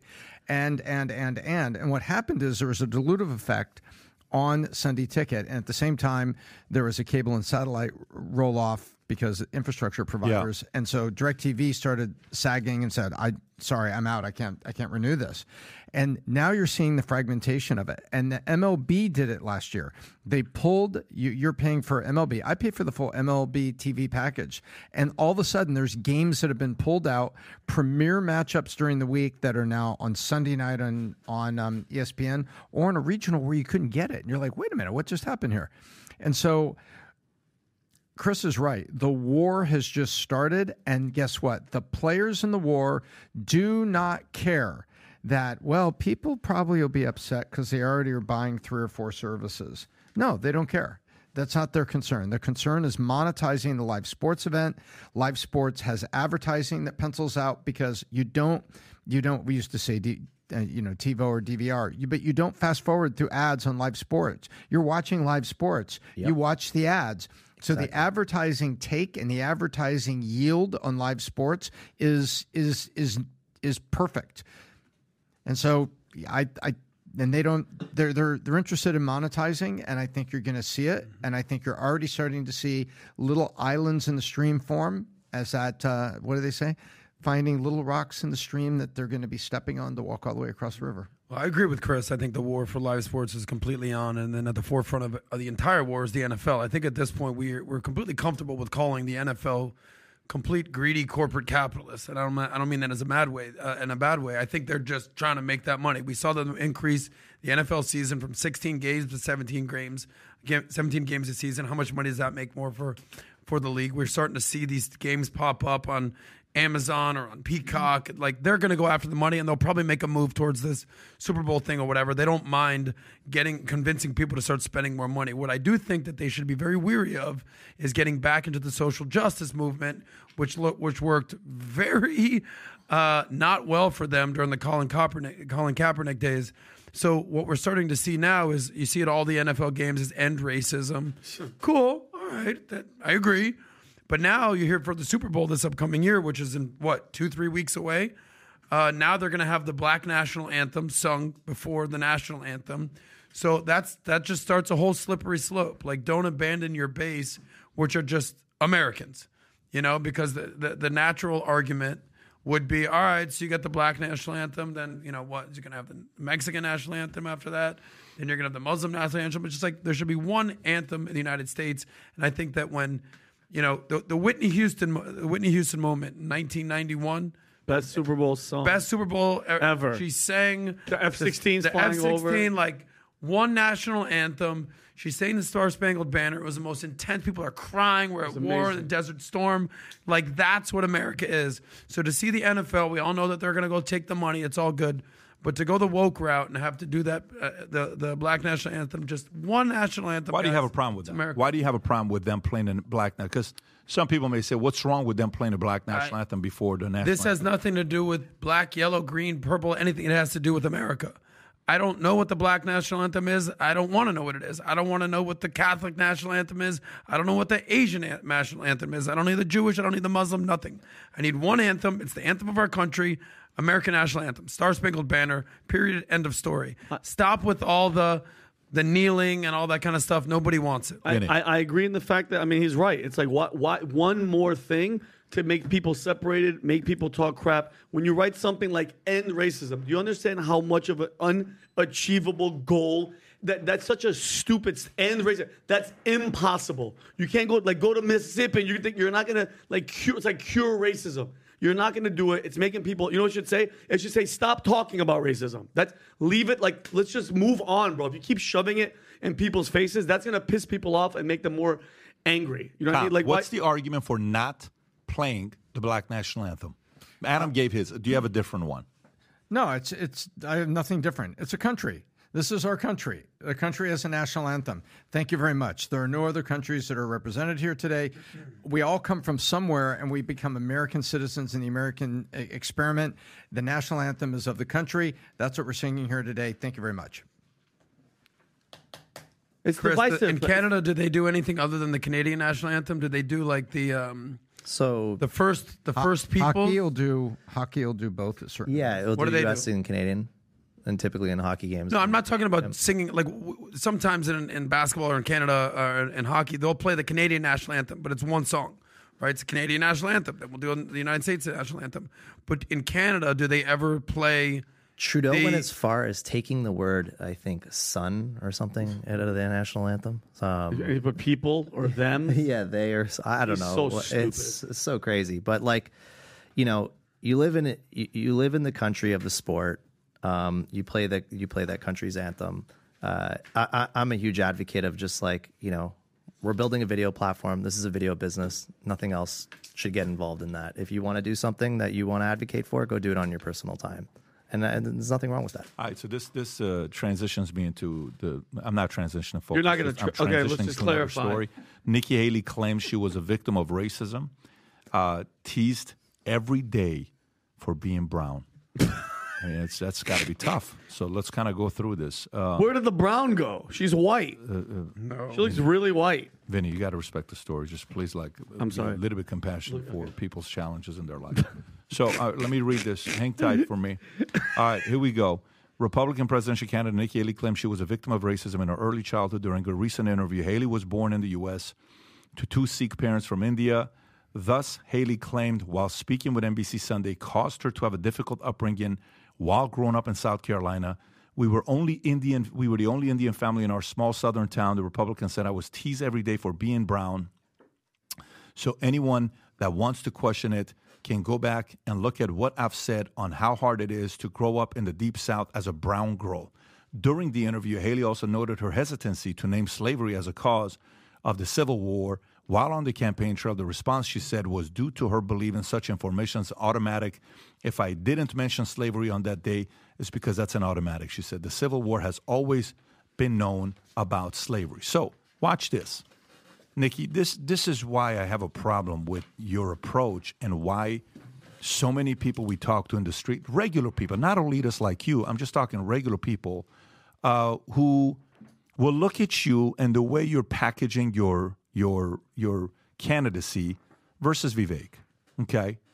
Vivek never uses color as a feel sorry for me, never. You use it to get sympathy, okay? Vivek, the people who are voting for, he's also Indian, okay? He's not sitting there saying, I was teased for being brown, okay? There is no feeling you get from Vivek for being a victim. I posted a video the other day, and by the way, we did this video while I was in Palm Beach.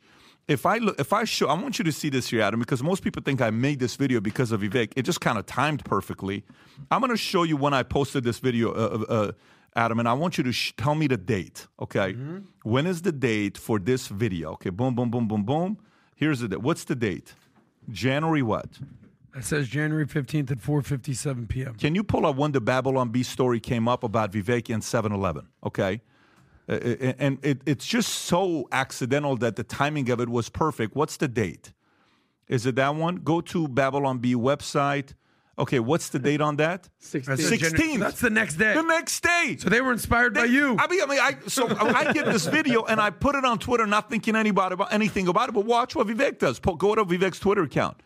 Vivek says, "Thank you for coming, and don't forget to grab a Slurpee." He's got a sense of one humor, side. If I would have done this with Nikki Haley, she says, "This is why racism exists."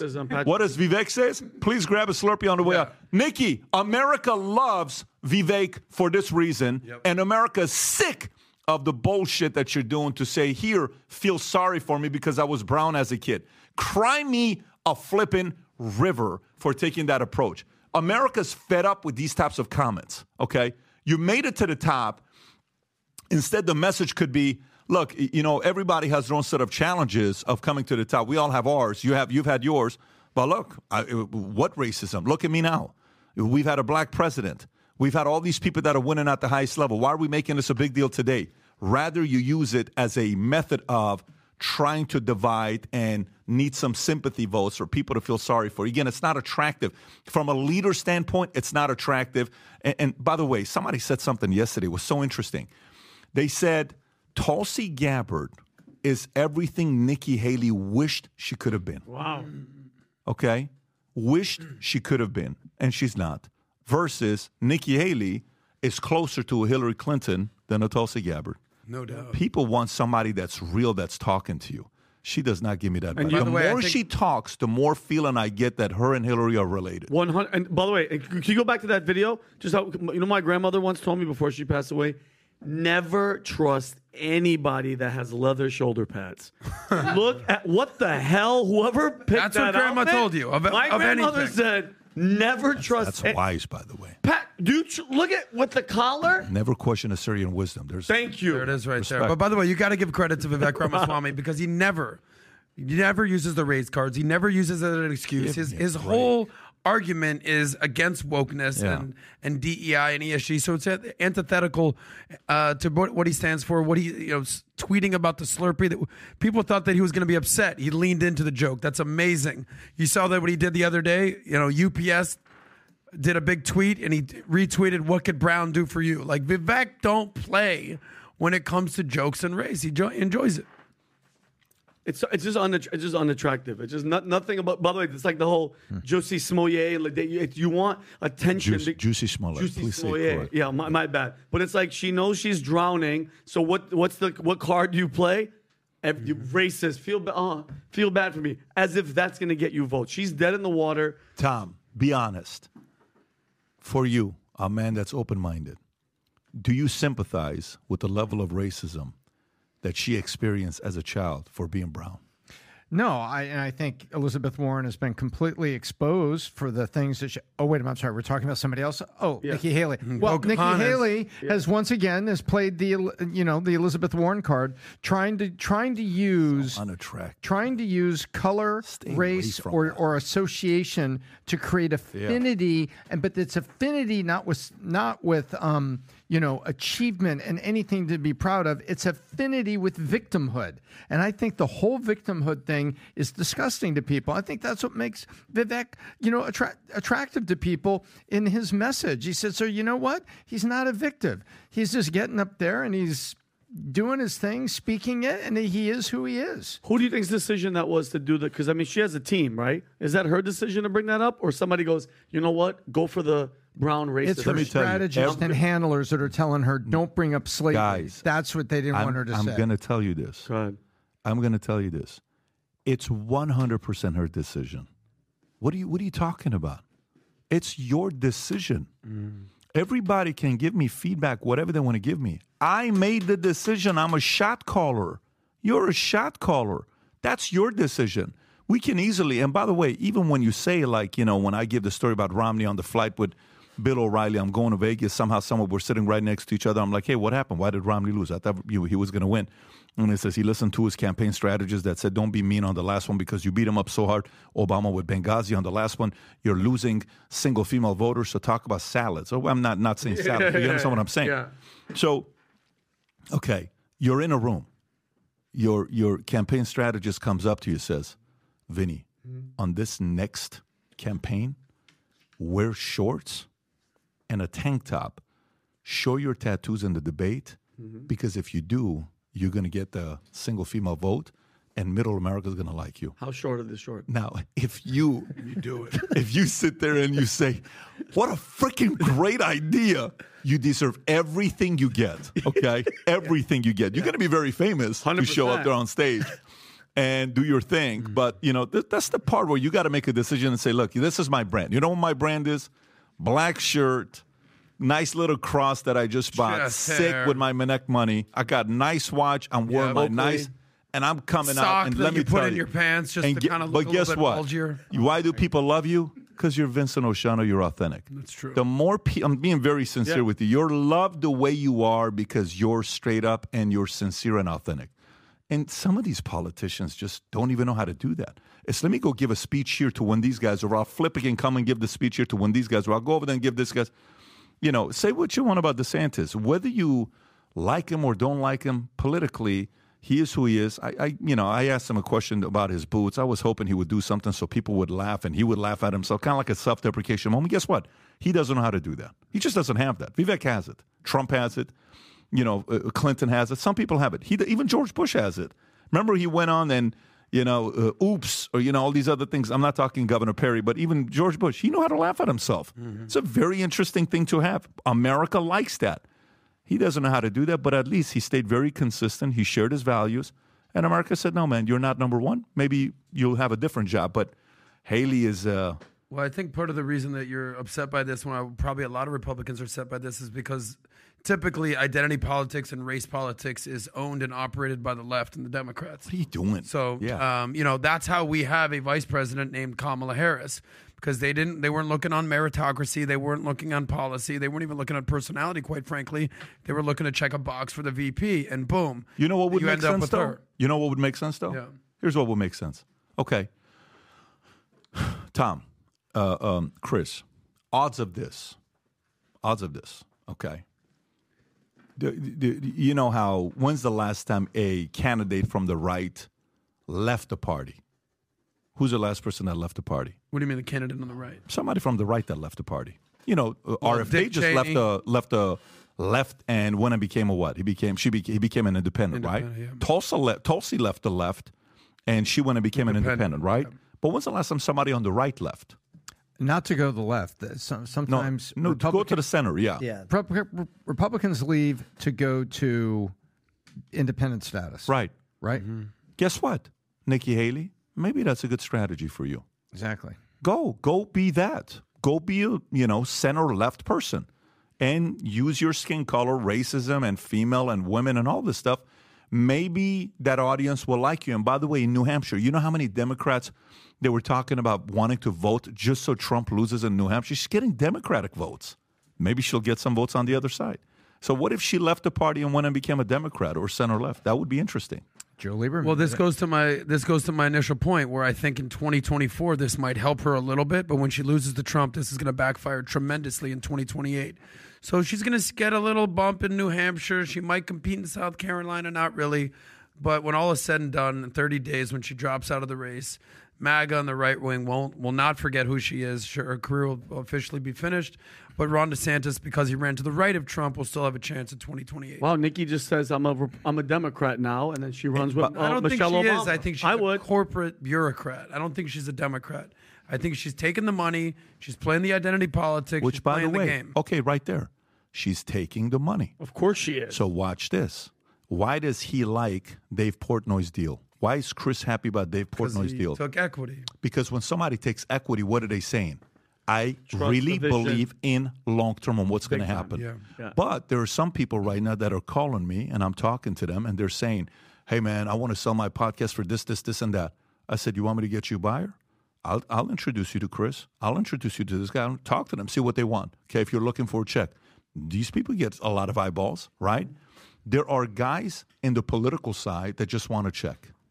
There are guys that want a partnership. There are guys that want equity. Dave wants a partnership. That's what Dave's got with the announcement that you made today, right?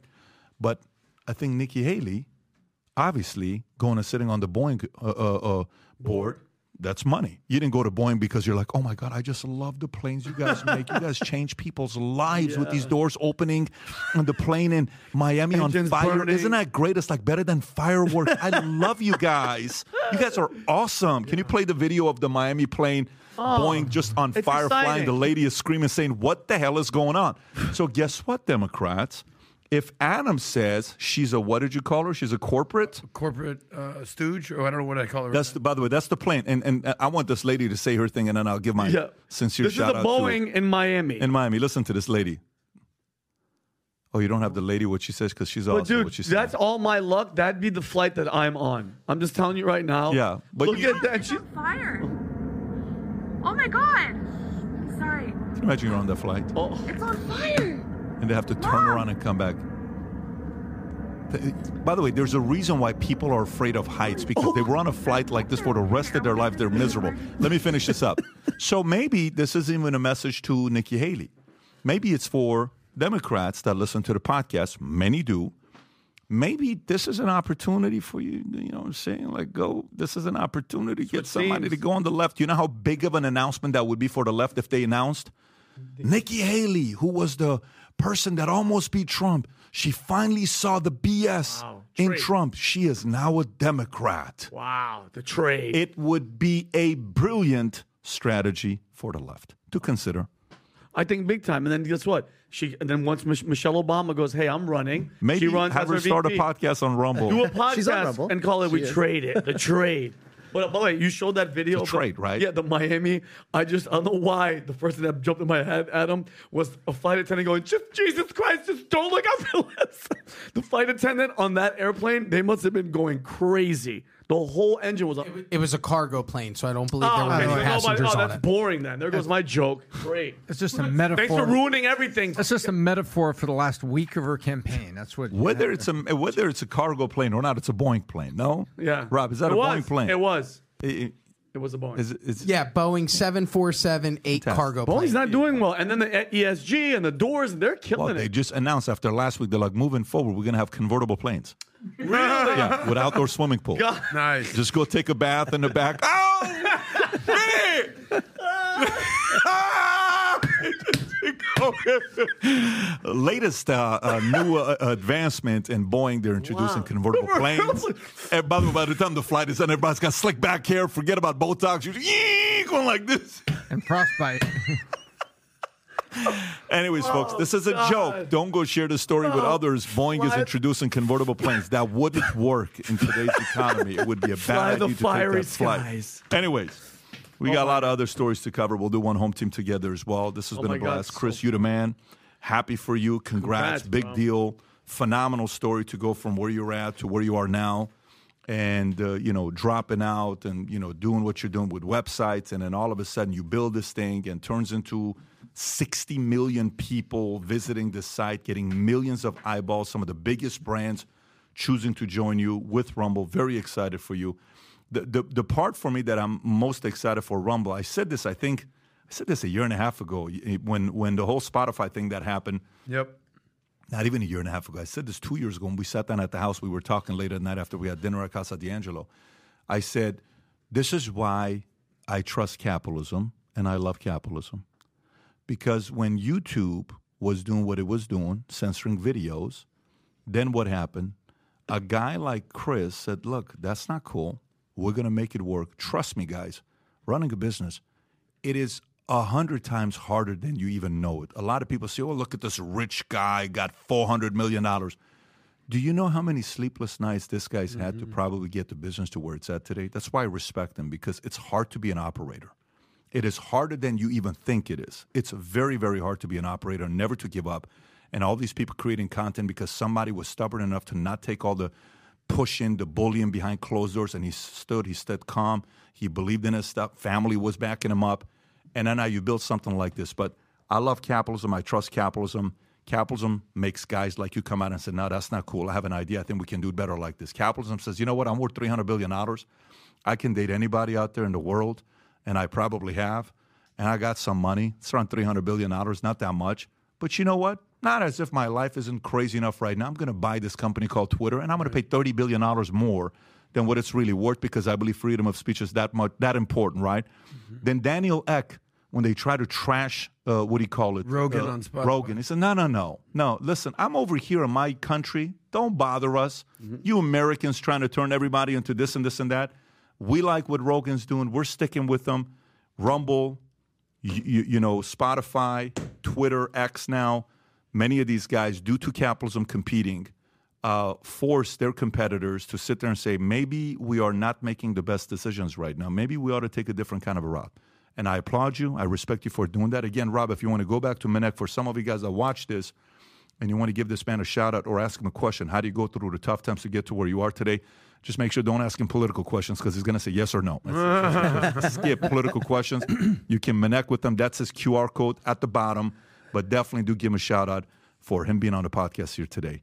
Take care, everybody. Tomorrow morning, we are back on, I think, Home Team tomorrow. We got 40 stories we haven't gone through that we will get through tomorrow morning. Take care, everybody. Bye-bye, bye-bye.